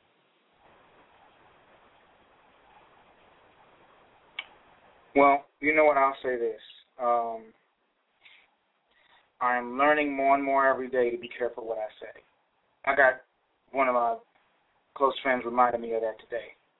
So you have to be careful to make sure you don't negate what you just asked for. Yeah, don't negate what you just asked for. And I was like, damn. I mean, I was literally like DAMing. I was like, whoa, man, that's, don't negate what you just asked for. So if you move in the spirit of negating what you just asked for by making those presumptions, then you just negated what you asked for. I'm not saying be stupid and be ignorant that it doesn't or cannot happen. But the issue is if you are armed with the appropriate information and you move this information before you, meaning you put it in front of you as you move. Like, give the city police notice. Give the county sheriff notice. Give the state police notice. Give the U.S. Marshals notice. Give Interpol notice. Give the UN notice. Give the governor notice. And it's not a bad thing to let him know, hey, dude, I just found out I have international human rights, so I'm going to be upholding them, and I might be calling on you to help me uphold them. You don't have to be belligerent with it. Just let them know. I might be calling on you to uphold your oath to make sure my stuff doesn't get stepped on. I just found out I had these. I didn't realize it was abandoned property. Yeah. Yeah, it doesn't have to be belligerent. It just has to be let them know so that they can't say, well, yes, you knew. I already told you about this. So I don't know why we're having this discussion. Indeed. Another part that I wanted to ask you as well is what role does the current president, Barack Obama, play in the in this whole scheme? Is it true that he signed the indigenous rights of the international rights of indigenous people? Is he champion? Is he behind this? I do not recall that he signed it. I do recall that December of 2010, the permanent ambassador to the United Nations made a statement on behalf of the Office of the President of the United States that the executive branch will support the Declaration on the Right of Indigenous Peoples. He did not sign it. He stated that they would comply and support it. And the reason that had to be said is because when the Declaration was voted on by the United Nations General Assembly, there were only like 3 or 4 nations that voted no. And the United States was one of them. And New Zealand was another one. And the United Kingdom was another one. There was one more, I can't remember which one it was. So, yeah, he had to kind of change that, and I was glad that he did, and he made the statement that they will support it. He has not signed it because that would have to be the legislature that enacts that into law, which they don't have to do because they enacted the whole charter into law. And the declarations specify the obligations under the charter. He doesn't need to sign anything. It's already a specific obligation under the charter, which is a federal statute and treaty. I had to explain that to a bunch of American Indians 6 months ago because they were like complaining, wanting him to sign it like other nations did. I was like, he doesn't have to. The Charter of the United Nations is a treaty and a federal statute. All the declarations, more than just that one, all of the declarations attached, all of them. Okay. I'll give you an example of how he is bound by the Charter of the United Nations. When the president went into Syria, y'all remember that? Yes. I mean, not Syria, Libya. Sorry, Libya. When he went into Libya and the Republicans were complaining about how he was, waging war without the approval of Congress. Y'all remember that? Yes. That was poppycock. That was bull. And it was a lie, and it was deliberate false marketing, and I'm going to tell you why. The Charter of the United Nations is a treaty and a federal statute at large that was passed by Congress.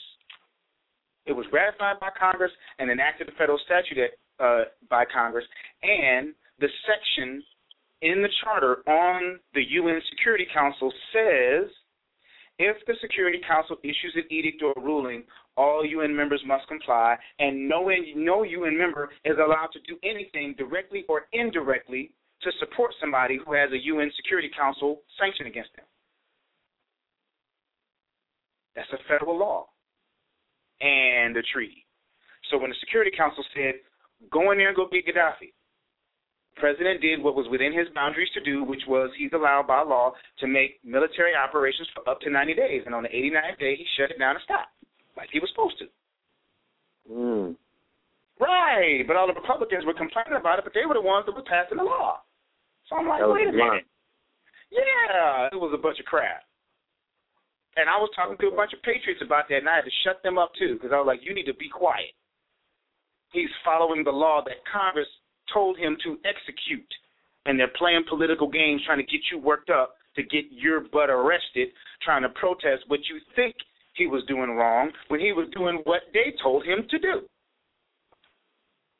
which was by the Charter of the United Nations and the section on the Security Council that said when the Security Council says, go whoop somebody's butt, you got to go get them.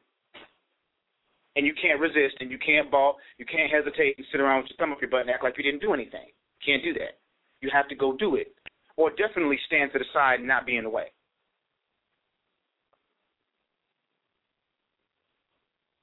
See, that's what I mean by people don't really understand. They aren't actually reading. You need to, I would strongly recommend anybody listening to this, you make sure you download a true and correct copy of the Charter of the United Nations, or go to your local law library and go ask them for volume 59 of the Statutes at Large, and go to page 1033 and photocopy the Charter of the United Nations that shows the Statutes at Large number across the top. And show that to any public official when you talk about your international human rights, when you give them a declaration. Show them the statutes at large where the treaty was enacted into federal law. That's the easiest thing you could do, because the one that you download from the UN website doesn't have volume 59, statutes at large, page 1033 onward. It doesn't have that across the top. You need to get the one from the law library that has that across the top. Because that means it's the obligation of everybody walking over here on this dirt. That's easy. You see what I'm saying? You just go to the law library and get it. And if you need me to find it, go to my webpage and send me a contact form. I'll email you the first 3 pages. And you can have it. That's fine. Just cover my mailing. You know what I'm saying? Because I want to send you the hard copy. I'm not going to pass this stuff out by email like that, because I got to stop what I'm doing to stop my time, or I just might upload it to the site so y'all can just get it. But you just need to get it. Yeah, so when it comes to this, so whether I agree or don't agree with whatever the President of the United States does, I do understand that he's really not going to step too far outside of his boundary for risk of getting himself in trouble. So if he's doing something you think might be wrong, you might need to go do a little bit more research, because remember, he is a former attorney. Okay? Everybody keeps forgetting that. He is a former attorney, so there's an element of and a constitutional attorney. So he knows how to play 2 ends against the middle and go around the outside and run the route. He knows how to do that. Indeed. So let's see if we have any callers in the call queue, because I'm sure that we have some legal eagles on the other line that may want to add on. Okay. Ready when you are. All right, we're going to go to a caller from the area code 315-542. All right? 315, caller, peace. Peace. Peace. How's everything? Everything is fine, brothers. How's everything over there? All is wonderful, well, wonderful. Thank you. Hope all is well with you. All right. Now, I didn't catch the brother's name that's speaking. What's your name, brother? My name is Neser Ali. All liberties reserved. Nasir? Neser. Yes, that's correct, brother. All right, I'm taking notes. Can you just please tell me how to spell it? Yes, Neser. Okay. If you want the rest of it, you can just go to the KTL website. It has the proper spelling on the site, brother. But I wanted to kind of get you the question. No doubt, I got you. All right, so my question is,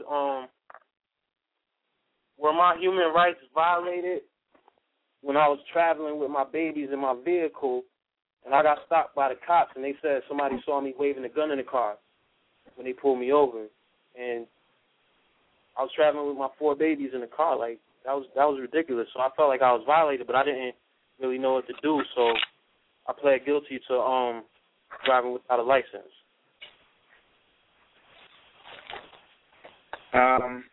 Well, think about it like this. If you think your rights were violated, you're going to have to decide where you want to look for your remedy. Now, I know here, even though I'm on private land, where I am, but it's within the legal description of the Illinois Republic. Mm-hmm. I live in New York, by the way. Okay, so like the Illinois Constitution has a statement that says everyone has a right to remedy according to the law, mm-hmm. and they shall receive their justice freely, completely, and promptly. It didn't say you had a right to have an attorney help you out. It says everyone has a right to remedy somewhere in the law, and that means you got to dig deep and take a look at what you think happened and whether or not you have a remedy somewhere. You see what I mean? So if you think your human rights were violated, brother, then you need to go to the UN website and then go look at General Assembly. And then when you go to the General Assembly link, you go on the right side and click Documents. And then you scroll to the archive and you start going through and looking at all these declarations there. Or you go to my website and pull them down and start reading through and see if you think something got, crossed up. And if it did, then you start doing research as to how you think you can put that before someone to get you some relief. I mean, that's just the basic process on how it goes. You gotta go seek your relief. You have to seek your remedy. You have to build your remedy. You have to speak it into the universe. You have to craft it and draft it and put energy behind it. Okay. Because I definitely feel like I was violated because, I was driving without a license, so I made sure I did everything correct, used the blinkers, stopped way before the stop sign, eased up, stopped again, all that. And I feel like this man just wanted to mess with me because I got dreads or whatever, and, then he was like, bingo, he ain't got no license or whatever. So I felt like I definitely got, violated because he lied, I ain't had no gun at all. It's been years since I had one of those, so I feel violated. But thank you for the information, and I will do my due diligence. Absolutely, brother, and best of luck with you on that. Yes, sir.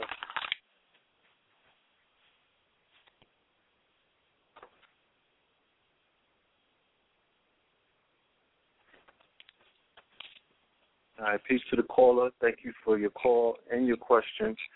And I hope that you receive the remedy that you need, brother. All right, we're going to go to the call from 510-307. All right, caller from the 510-307. Peace. Hey, hello, I just tuned in, and I didn't catch the beginning of the show. Talking about the international, a lot of the international law. However, with the last caller, why wouldn't he look at state law, his Illinois state law, because it sounds like there was a violation of his right to privacy, and there was no reasonable suspicion that he was engaging in a crime or was fleeing the scene of a crime. So why wouldn't he look at that as a state law versus a national law? It really depends on his remedy. I mean, remember, international law, especially the Universal Declaration of Human Rights, says everyone has a right to equal protection of all law. So international human rights does not exclude any state remedy or federal remedy or county remedy or city municipal code that may provide a remedy. It doesn't exclude them. It includes them all. Mm-hmm.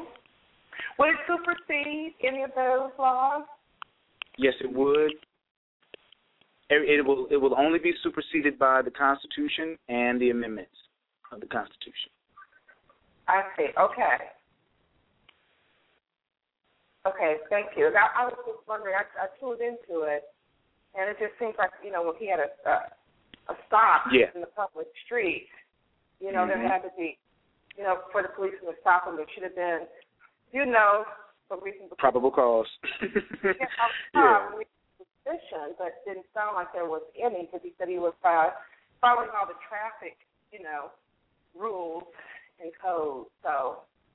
Yeah, in those instances, I've seen a lot of times where they'll say, well, they'll come up with a weak version of a probable cause stop, and if you don't know how to attack the evidence that they try to substantiate the basis for a probable cause, then they'll try to sit there and, promote that. However, there is another declaration called Human Rights in the Administration of Justice, which is another declaration that says when you're administering justice in a judicial capacity, you have to make sure that you're always in compliance with international human rights.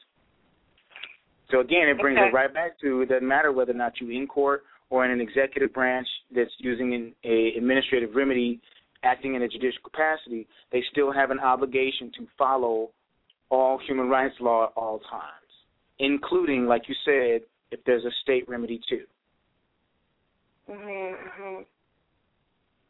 Okay. Well, thank you. Oh, thank you. Excellent point and excellent clarification. Thank you. Indeed. Thank you, caller. All right.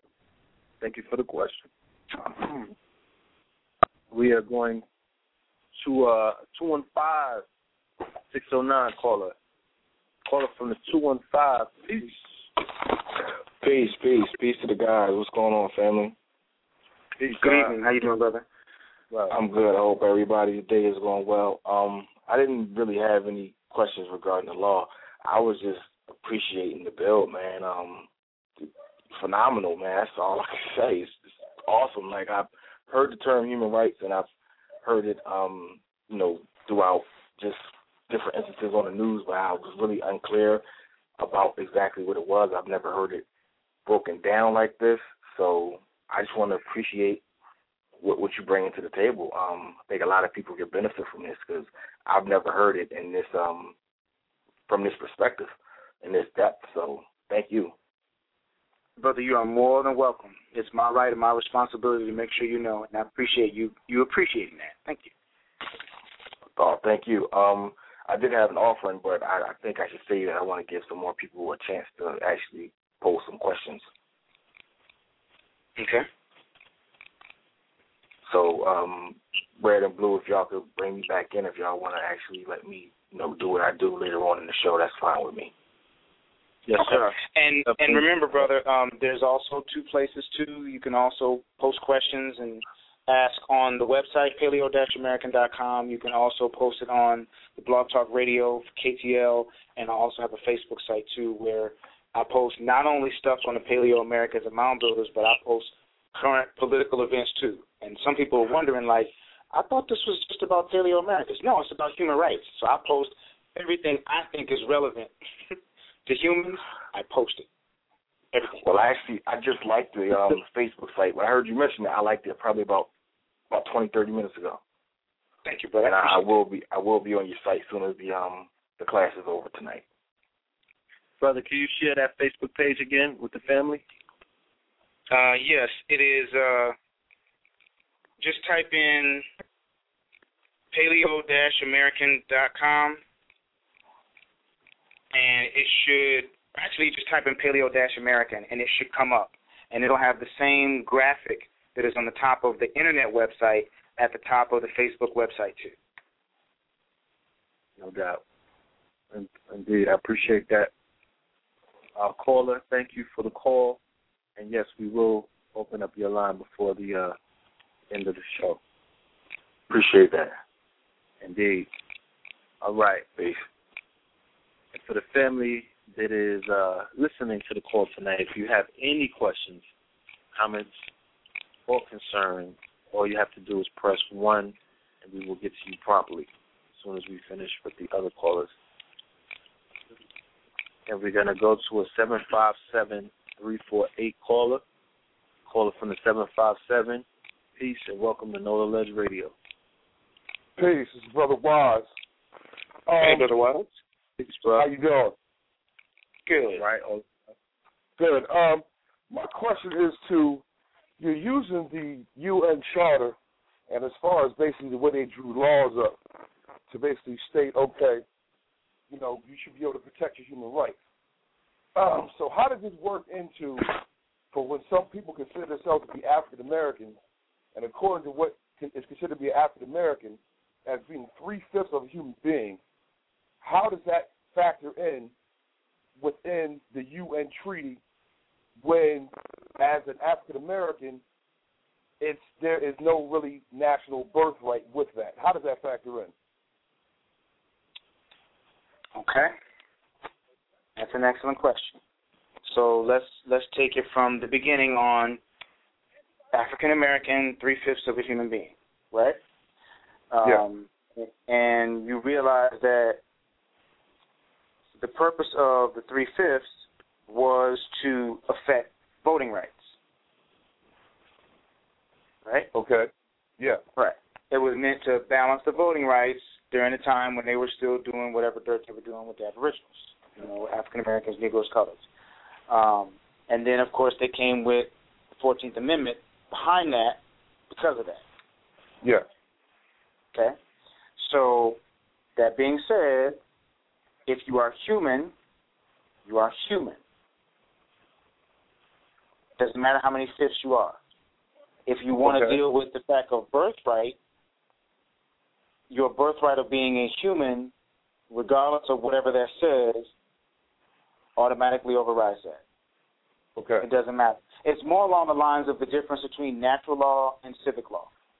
Human rights is really a legislative enactment to bring natural law into it, because natural law is what naturally created humans. Civic law is what civically created artificial persons. So this resurgence of natural law is being legislatively agreed to internationally as the Charter of the United Nations and International Human Rights as prohibitions. It's not, when a lot of people argue civil rights or constitutional rights, they don't realize that it's not a right. It's a right to constitutionally prohibit someone else from doing something to you. Okay. It's not a right you have, it's a right that prohibits them from doing it to you. So the international human rights are not rights. They're actually prohibitions of things that cannot be done against you. Okay. So you got to kind of look at it that way, and it's totally irrespective of race. It doesn't matter. And it doesn't matter, and you don't have to take a blood test either. Go ahead, bro. Okay, so my question is this, and second fold, and I'm done. It's actually a two-part question. Is it beneficial to claim your birthright, first and foremost? And second of all, after coming into the knowledge of this, is there a way to turn around, or is there a provision to turn around and bring forth suit against times where you can prove that your human rights were violated, like a class action suit or individual civil suit, because your human rights were violated?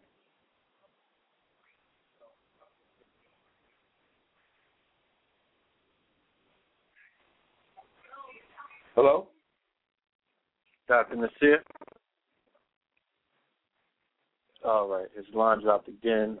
He's calling in right now. I'm going to open up his line. Call from the 708. Okay. Brother, would you restate the question for me one more time, please? I caught the last clause. Okay. My question is, is it beneficial at that point in time, knowing that we can always go back to the UN and, claim that our human rights were violated? Is it beneficial to claim your natural birthright? And second of all, if you're able to go back, or if you're able to, now once you come into the knowledge of this information that you're giving us, are you able to, at that point in time, if you could deem that your human rights were violated before in the past, are there provisions for you to file suit, because either individually or class action-wise, because you were violated before in the past, human rights-wise, once you come to the knowledge of this information? Okay. The first question, you had a two-part question. The first one was, natural rights and birthrights, and the second one was right to remedy. Is that correct? Yes. Okay. The first one I would say yes, and the second one I would say yes. And there are actually there's actually a declaration that talks about the right to a remedy, and it's actually one of the declarations. And the right to a remedy for being injured is relevant as it relates to people violating your human rights. I mean, it's kind of standard par for the course. If somebody violated your human rights, you should have the ability to seek remedy for the injury. And yes, there is a declaration on that. I'm not sure how it would apply in terms of a class action. That would depend on which court you're going to and properly positioning the argument in the statement. As far as, seeking remedy at the UN, you're talking about the International Court of Justice, and if you're seeking remedy against the federal government, you need to study very carefully the exceptions and terms and conditions by which the United States agreed to be bound to rulings of the International Criminal Court, or the ICJ, or the World Court. So basically what they're saying is they've decided which things they're going to deal with and which ones they're not going to deal with? Remember, you're talking about tort claims. That's really what you're talking about. Okay. A tort claim is an injury that's separate from contract. Yeah. Right. So if you're talking about a tort claim, most tort claims will work one of two ways. Either you'll sue the individual or you'll sue the individual's principal, the party or the body or the entity by which they were acting in their official capacity. It's called respondeat superior, and let the master answer. Uh-huh. So if you are going to be taking action against a public official, more often than not, you're going to be taking action against their office. In which case, if you're taking claim against their office, you're going to be seeking an action either for injury, tort, contract claim of some sort, and you're going to be seeking some type of venue, be it city, county, state, or federal, or international. And each of those venues will have its own rules and procedures, and has its own jurisdiction, and that, in the process of you seeking that, you're going to have to really be very studious in terms of understanding how you go about getting that remedy. Okay. I'm going to give you the resolution number. It's A/RES/60/147. A-Res 60/147. It's called The Basic Principles and Guidelines on the Right to a Remedy and Reparation for Victims of Gross Violations of International Human Rights Law and Serious Violation of International Humanitarian Law. Okay. So that's your right to remedy right there. So what I want to ask next is just one short question. Do you have like a website or anything like that, or that I can go do. to? Okay, what's your website?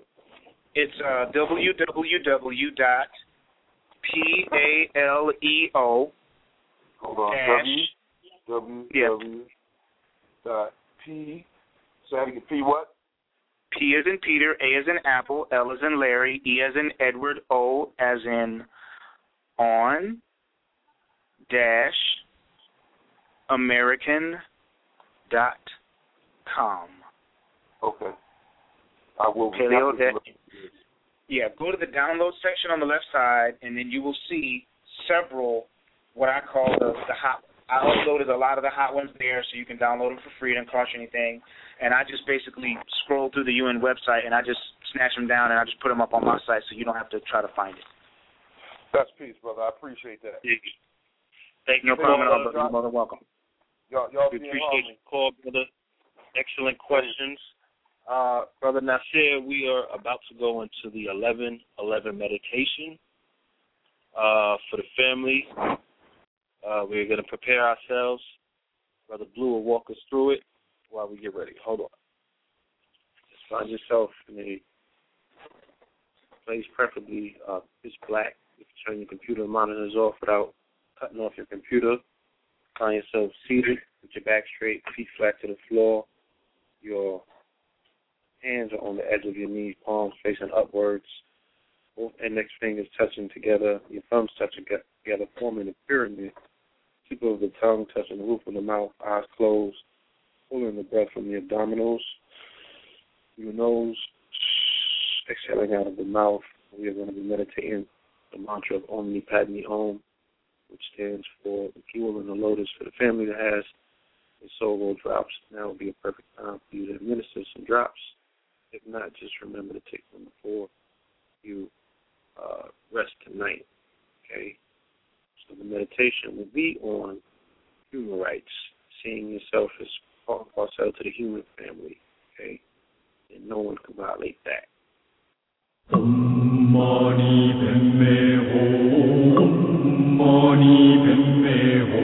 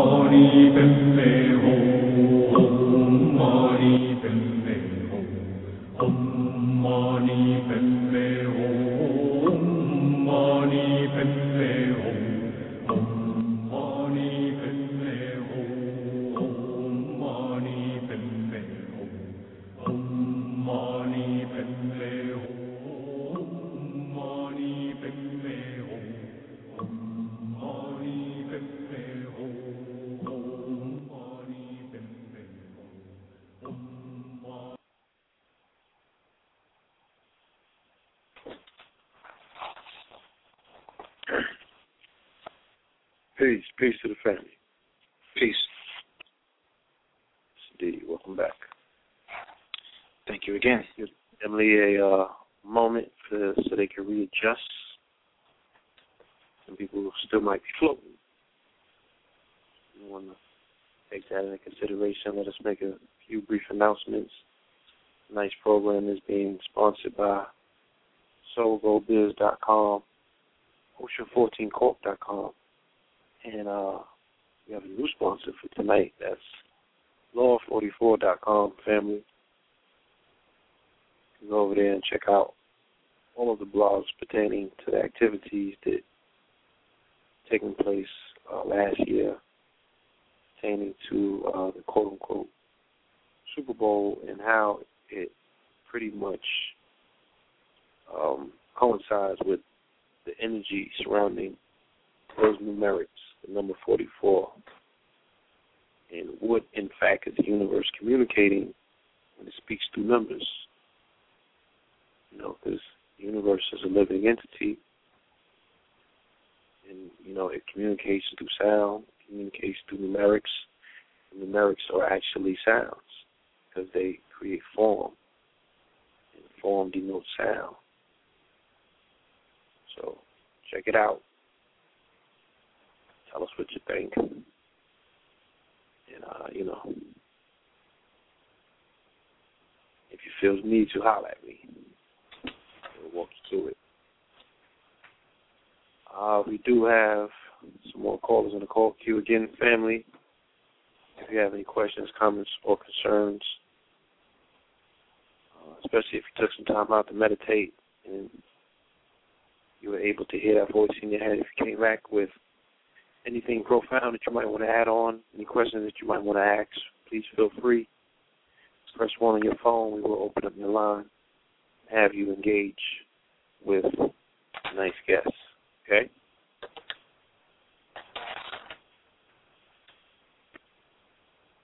Okay. 1 second.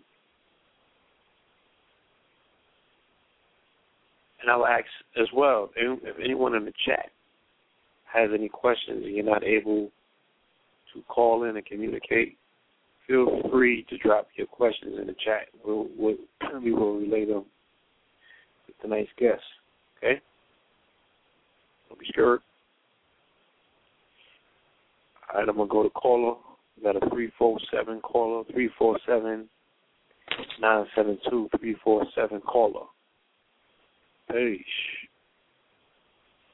Peace, Blue. Good evening. Yeah, man. This is Brother Kyle, New York Republic region. Brother Kyle? The doctor on? Is that Brother Kyle? Yes, sir. How you doing, Brother Kyle? I'm good. Actually, I was, traveling today. I was looking for some shows. I got some shows, Blog Talk Radio shows, downloaded on my phone. And, for some reason, I picked Living Paleo American. I'm listening to it, until I got to my destination. And then, I get the email for a Blog Talk Radio show, Know the Ledge, coming up, and boom, Dr. Neser Ali is back on. And I thank you and Blue Pill and Red Pill, for bringing this brother back on again. For the brother is very phenomenal with the information he's bringing forth. And I hope he comes on again later on this year. I ain't really got no questions. Well, not a problem, brother. If the brothers will have me, I'll be always glad to come back. Always. Thank you again for your words, brother. Your encouragement is greatly appreciated. Yes. Yes, sir. All right, peace. All right, bro. Peace. Okay. We got a question from the chat. I'm going to read the question off. All right, question is, what would you suggest as recommended reading material to start off with a family who may not be legally inclined?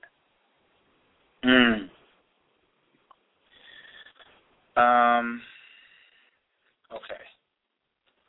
That's a real good question.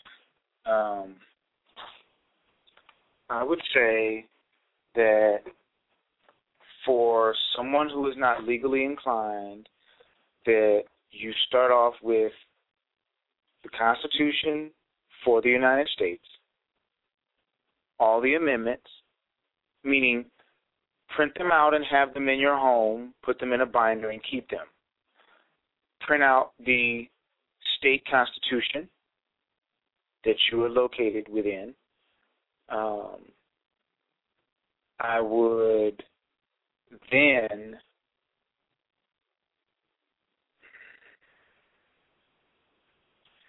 locate on the internet, because obviously if they're on the chat, I'm presuming they have access to the internet, they need to locate a couple things. One, a link to the United States codes. Two, a link to the Code of Federal Regulations. Three, a link to the state republic statutes that they're located within. Four, a link to the state regulations, because a lot of people don't know this, but states have their own version of the Code of Federal Regulations that may not be called that. Like in Illinois, it's called the Illinois Administrative Code. It's the state version of the Code of Federal Regulations. So you need to find that executive branch enactment of how to regulate what the legislature at the state did. That's number 4. Number 5, locate the internet link to the county laws. And number 6, locate the internet link to the city or municipal laws that affect you. Once you have that, then you add in your United Nations International Human Rights, the Charter of the United Nations, and then you can get a lot of the declarations either from my website or from the UN, and, you know, you can kind of find it that way. But that reading material right there, pretty much between the federal Constitution, the international human rights, then you come back to the United States codes and work your way down. Once you get that list and you accumulate how to get to the information, your reading sequence should be Constitution for the United States, amendments to the Constitution, international human rights, charter and declarations, then you come back to the list and go to the United States codes on down. That would be the sequence. Now, once you kind of have your list, however you choose to read through it, there's one additional piece that you have to, I would recommend that you actually isolate as a separate one. You have to find and get access to, either in soft copy or hard copy, your state rules of civil procedure and your state rules of criminal procedure. If you don't understand that, and then the federal rules of civil procedure and the federal rules of criminal procedure. But I would typically say state.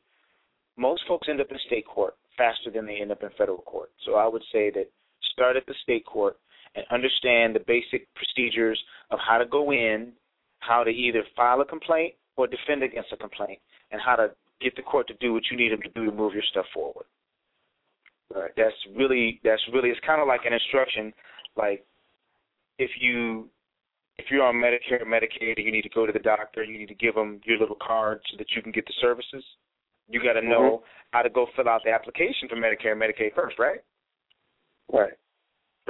If you want to go file for, let's say you got laid off your job, you need to go file for unemployment. Somebody's got to say, oh, the unemployment office is over here, and you're going to go fill out this application. When you fill out, your friends will be able to tell you. You fill out the application, you put this and put that, and then they're going to keep you in the system, and you got to show that you're looking for a job, and then you do this, and you report in here, you fill out these forms, you keep doing this, da-da-da-da-da. It's the same thing. Right. You got to learn the rules of civil procedure. It's a process. You got to learn that just like you do in the other process when you access government services. If you file a complaint to the police office, you go down there and you fill out a form and you talk to somebody and you follow a procedure for that. If you want to lobby to have a law not passed, there's a procedure to register as a lobbyist. There's a procedure for that. So you just got to find out what the procedure is. That's part of you learning your remedy. And the more you work at it, it's just like a muscle. Right now, the muscle might be really infantile and childish because you've never used it before, and that's not a bad thing.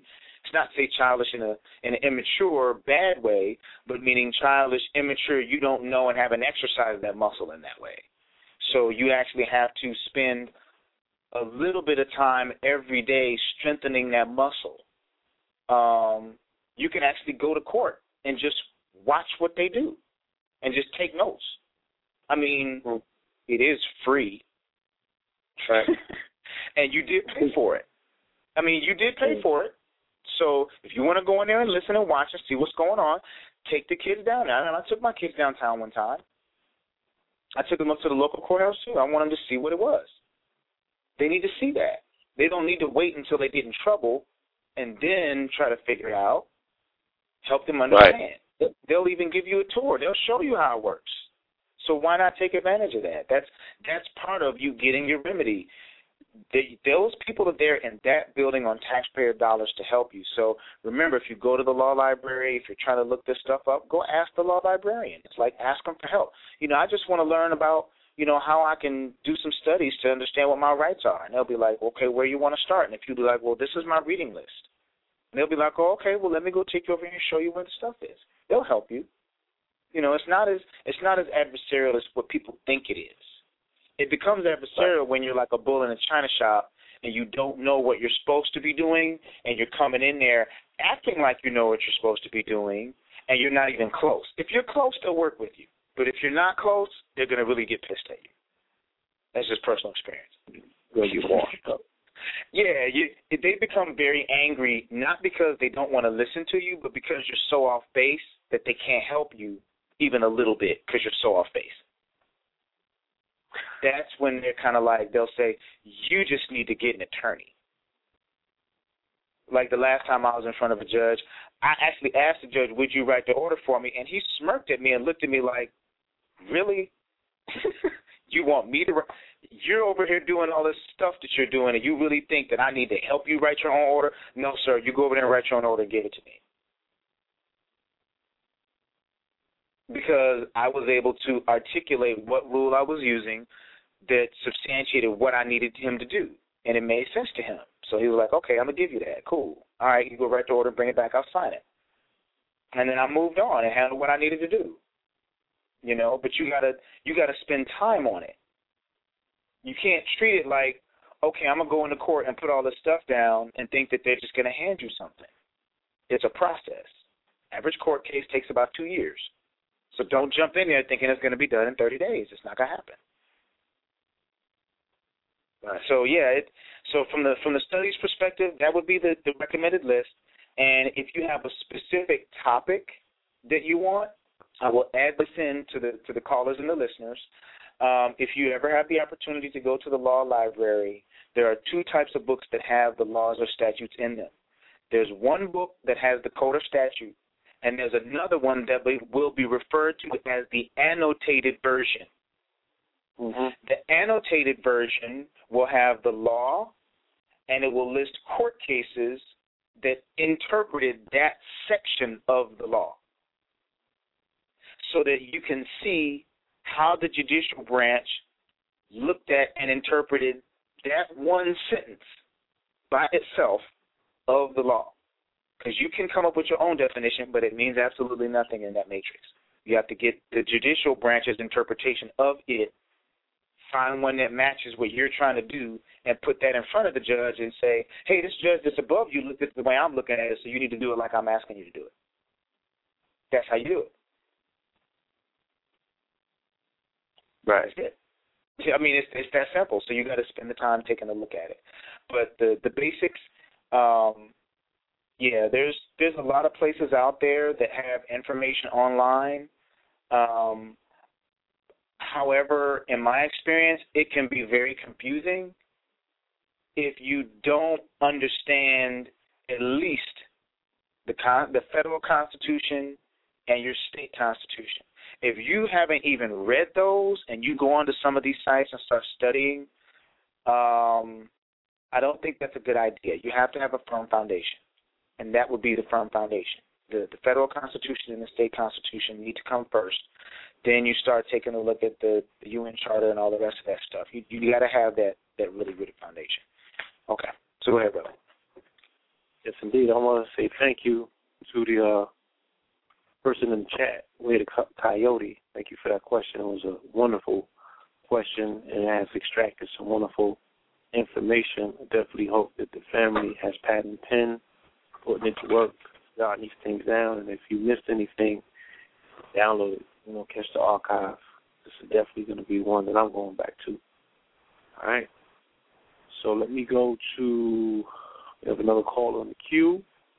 Again, family reaction, if you have any questions, comments, or concerns, please feel free to press 1. Or if you are in the chat, you got any questions, comments, or concerns, drop them in the chat, and we'll relay them to our guests, okay? So I want to go to caller from 516-881, 516 caller. Peace, Lord. Greetings to the brother and salutations. I was a little late and I've had some interruptions, so I might have missed it. But doesn't the United States reserve sovereign immunity and to defer from being sued? It does in certain cases. The United States does, yes. However, that sovereign immunity under the 11th Amendment from suit does not apply to constitutional violations. Okay. Now you got to. If you would just allow me just a second, brother.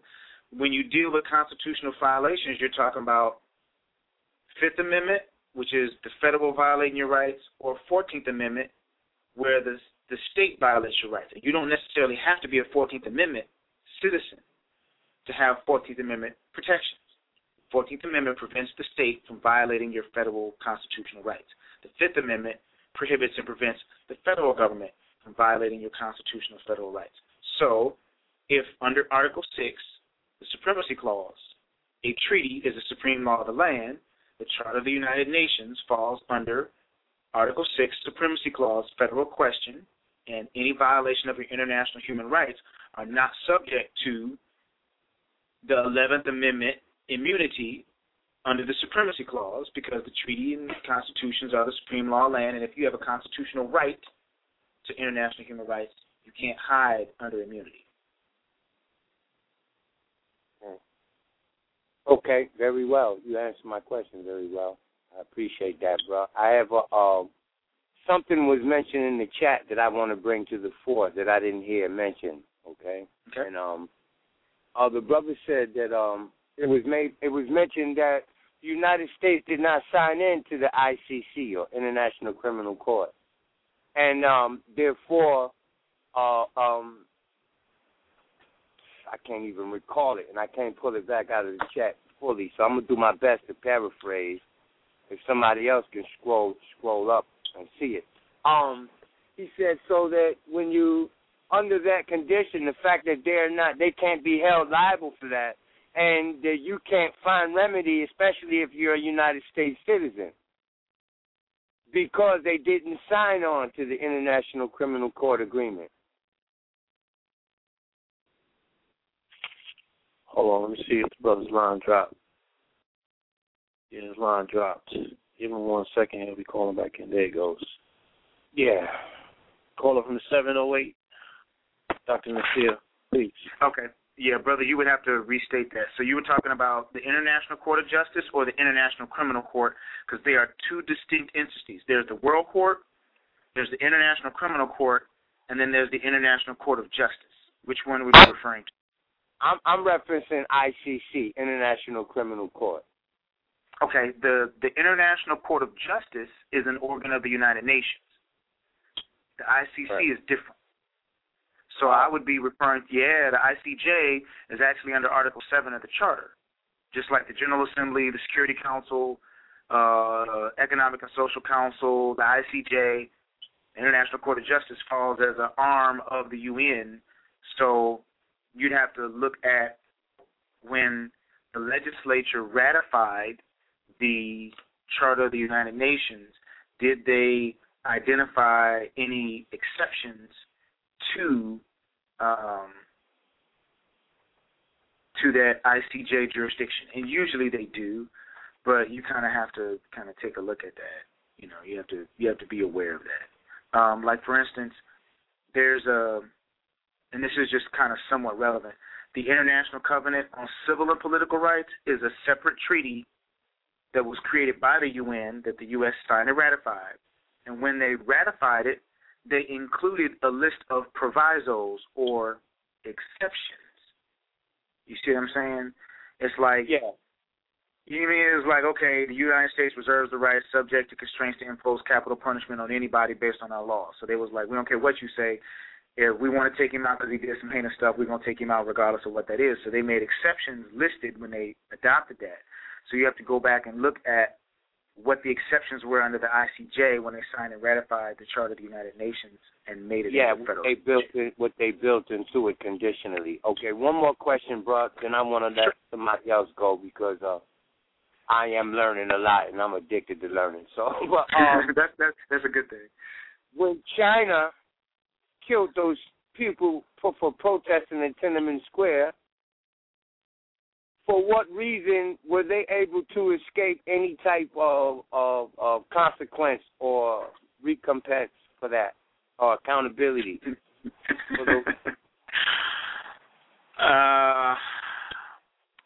I'll put it to you this way. That would fall into the general category of what I call collective violence. That's even beyond human rights.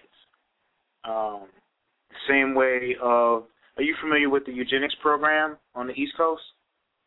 I'm familiar with the initiation of it over in Europe and how it has and that has been modified and built upon, but no, not the one here on the East Coast per se. Yeah, basically they were using that. They used it first on those who were deemed mentally retarded, and then they started putting it on minorities, and basically started classifying them as unwanted, and then sterilizing them so they couldn't reproduce.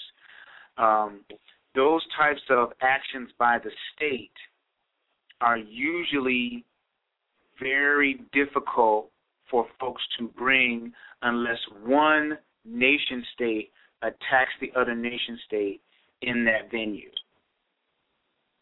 Okay, like for instance, The Hague has its own court as well, but there are stipulations between who can go before The Hague and who cannot go before The Hague. So if you aren't a party that The Hague acknowledges or recognizes, or you haven't sought recognition privately or with a group or with your own indigenous government or what have you, then you could not bring someone to The Hague to enforce Hague or international law. So a lot of these questions that you're asking are based on who is actually going to take the risk to piss China off to take them to court, knowing that China produces a lot of their products. Mm-hmm. Right? So you're going to really piss them off, and then they shut you up. You see what I mean? So it's kind of like it's not just a human rights question. It's a question of who wants to be bold enough to go out there and be like, I don't care what you do. I'm coming to get you. That's just wrong. And there are human rights defenders in China that end up missing because they aren't scared. They end up missing all the time. And there are actually, if you type in a human rights defender on the Internet, you'll see a lot of websites pop up where there are actually support organizations for human rights defenders to protect them because people get mad. Yeah. You know, and my thing is, well, you know, the government can get mad if you want to, but as a government, it's your job to protect me, so do your job. So I'm trying to help you. And I understand that, bro, perfectly. Thank you very much, man. Yeah, no problem at all, brother. That was a very poignant question. Thank you, brother. You're welcome. Peace. Peace. Peace to the Cosmocrat. Peace. Okay, I have another caller. Call queue. Caller from 917-943-917. Caller. Peace. Peace to the family. What's good? What's good? How's everybody doing tonight? Wonderful, wonderful. And yourself, brother? I'm good. This is Scotty. Calling out of North Carolina. But the brother made some real interesting points, and he made a lot of things clear to me because I was taking a political science class, an international relations class a couple of years ago, and the thing about the belly button and if you have a belly button, you have like human rights or whatever. Like that sounded very familiar and something I read before. And the professor, he was trying to get into it, but he really wasn't trying to let it go like that. You know what I mean? So the brother tonight made a lot of sense. But my question is, I'm curious to know. This is maybe a little bit off the subject, but I guess this goes to the red pill and blue pill too. If you feel like answering. Where did you actually study this? And this isn't like me trying to press you for your information or whatever, but like, where did you get your education? And was it independent study or was it through formal education? And what did you study? What sort of degree do you guys have? Who do you want to go first, brother? Me? Hey, whoever. I'll go. I mean, that's fine. That's cool. My background, I have a bachelor's degree in biology. I have a master's in business administration with a focus in technology management. I have a Yellow Belt certification in Six Sigma. I did IT outsourcing project management for several years. And then I switched over and applied my regimen to research on the Paleo-Americans and Paleo-Indians. So it was a mixture of my undergraduate studies in biology with the rigor and study of analyzing problems that I acquired in corporate America, and I kind of meshed the two together into my book on Paleo-Americans and Mound Builders. And once I realized that this information I thought was pretty important, I had to figure out, is there any mechanism out there to actually take this and put it into use? That's when I started the self-study on international human rights, because the information there was, there's one key phrase that pops up all across a lot of the UN information, and it's called self-determination. So based on the precept and the concept and the ideal in practice of self-determination, folks have to realize that whatever you spell on yourself, whatever you say, is pretty much the way that things are to respond to you. So yeah, and that was Wilson's book. Yeah, so that's and it's actually, even though they have placed it into the statute and into the declaration, is really a natural law spiritual concept that they have put into language that creates that same reverberation of what. So you say it, so it is. So you speak it, so it will be. And that means all areas of your life. It isn't just who you call yourself, what you call yourself, what your race is, what you agree, don't agree with, believe, don't believe, think it's fact, not fact. You know, everything is an issue of self-determination in all areas of your life. So, yeah, it was a self-study in an attempt to isolate what was the problem. I was like, what's the problem? What really is missing with all of this information, and how can people actually find a way to use it in whatever way works for them that doesn't pigeonhole them into one way to do it? That was my issue. It was like everybody says that their way works, which is true, because that's what they self-determine it to be true. So it's true because they self-determine that their way works. However, each of these ways are not mutually exclusive.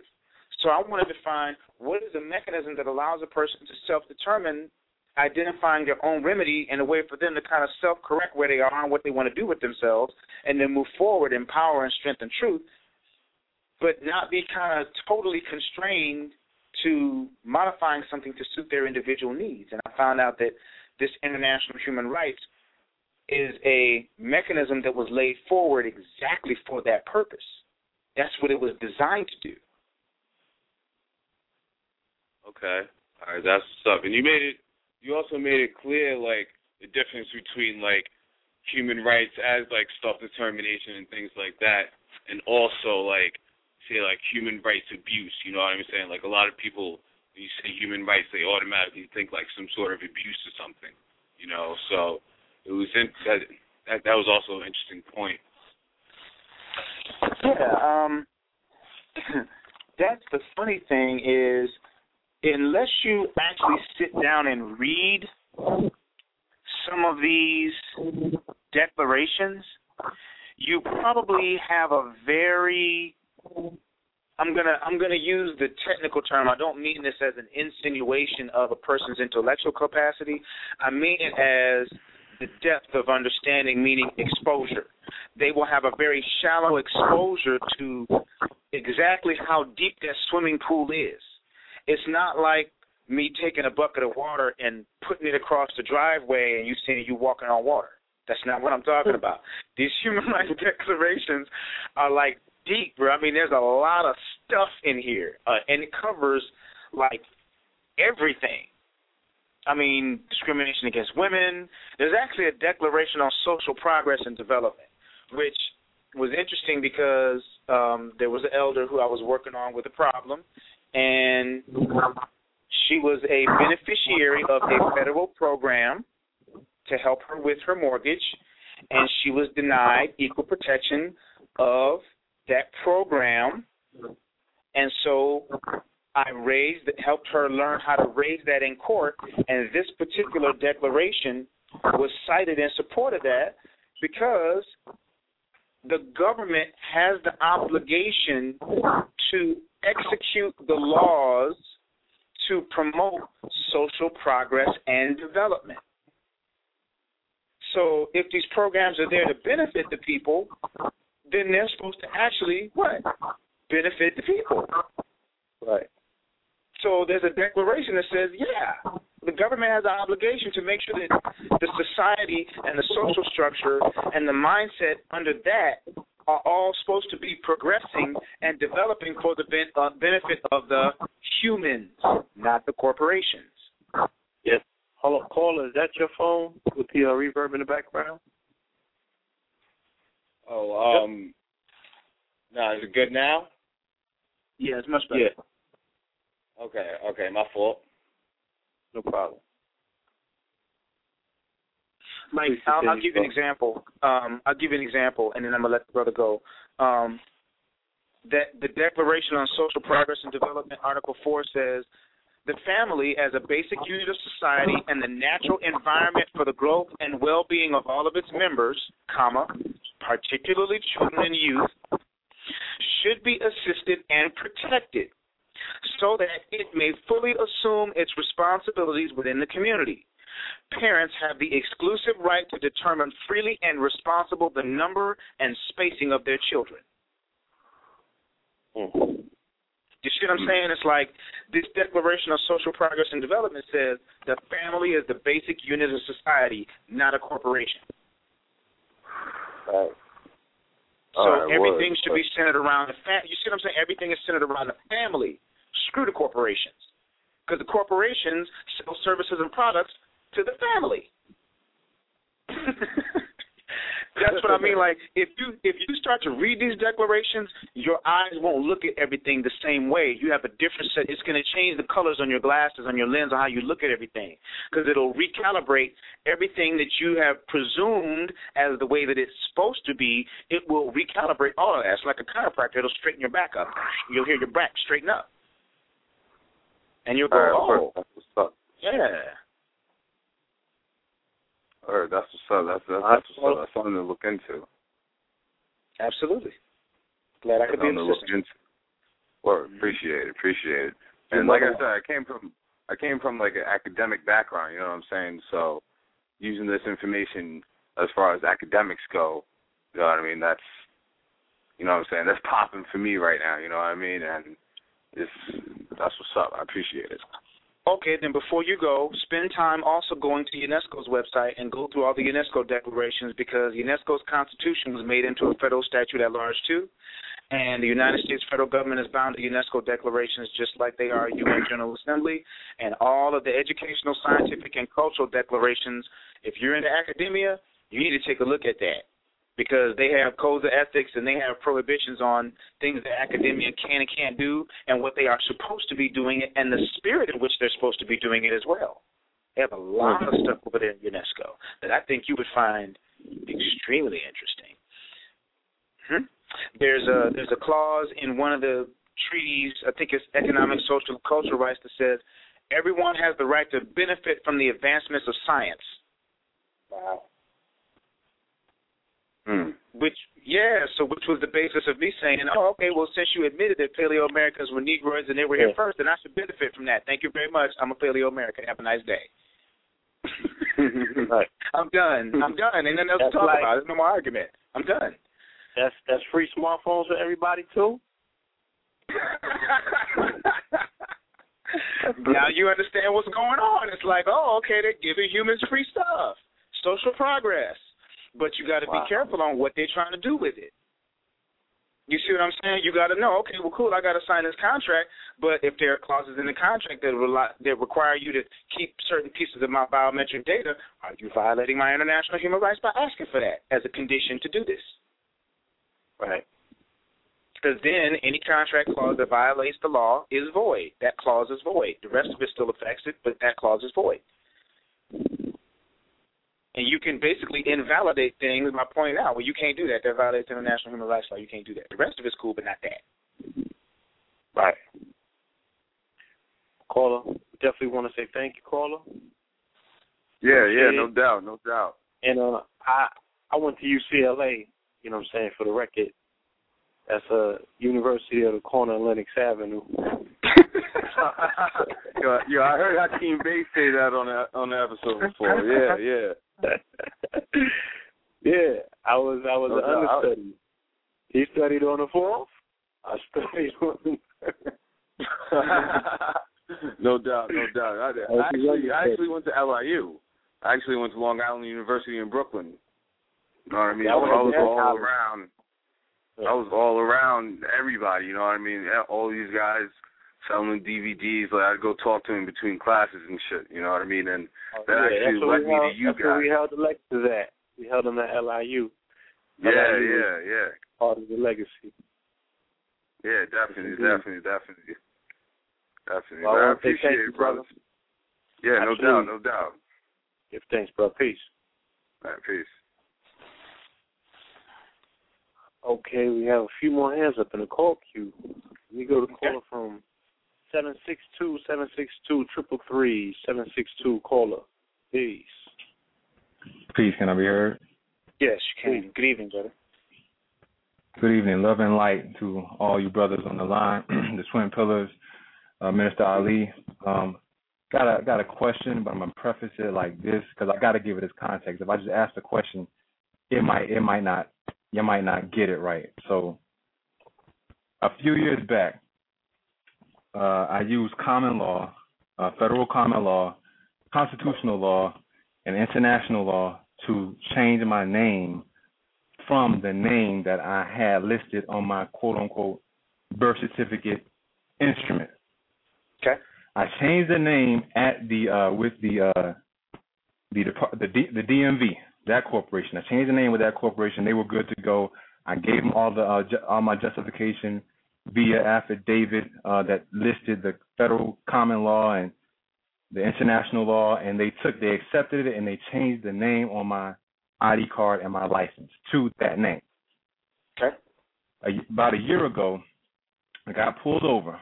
I was in an accident. Police came, and I got locked up because my license wasn't straight. So, okay, I can accept that. My license wasn't right. But when it came time for me to go to trial, they started playing games with me. What happened was, on the scene, I gave the officer official notice, legal notice, of who I was and my political status and so on and so forth. He never responded. I gave him 30 days to respond. He never responded. Went to court, and they separated me from everyone else, and they made sure that, nobody would hear what I have to say, whatever. So yeah, I know that was coming. I get in court, and they start playing games with me, right? So I'm like, okay, I see what's going on here. But what happened was, the gist of my point is that what happened was they kept pushing my trial date back. They kept making me come back for trial, but when I get there, they said, "Well, come back another time." And I come back another time. They said, "Well, come back another time." And it kept going for like 2-3 court terms. They were even violating their own laws, and I'm talking about the state of Georgia here. Georgia was violating their own laws by them keep on pushing my court case back. And the reason was because the affidavit that I was submitting to them put down international human rights law that I was saying that belonged to me, and that I need them as the judge, as the trustee or whatnot, to protect me. You know what I'm saying? Protect me with those laws. So they kept pushing it back. Finally, they figured out what my previous name was, and they changed the whole docket. Like, my docket went from my corrected name. Then all of a sudden I get there another day. They changed the docket to my old birth certificate name and proceeded with the trial, ignoring every piece of paper I submitted to them that had human rights law on it. My question to you, have you ever seen this before? And if so, how did you deal with it in terms of them making you a birth certificate as opposed to a human being? They were not filing a case against you. They were filing a case against your estate, brother. It wasn't you. Okay, go look this up. 26 USC 6109A. Okay, I got that. I got it down. All right, last sentence, it says, the identifying number of an individual or his estate shall be such individual's Social Security account number. And the birth certificate is an instrument and it's an obligation of the United States. So as trusts and estates are considered U.S. persons, 26 U.S.C. 7701A30E, that Social Security account number / birth certificate transaction is actually a separate U.S. citizen. Right. Okay, I understand that. They're not talking to you, and they never were. But just don't use the word straw man. That word should be stricken from your vocabulary. That's called your estate, brother. Don't use that anymore. That's your estate.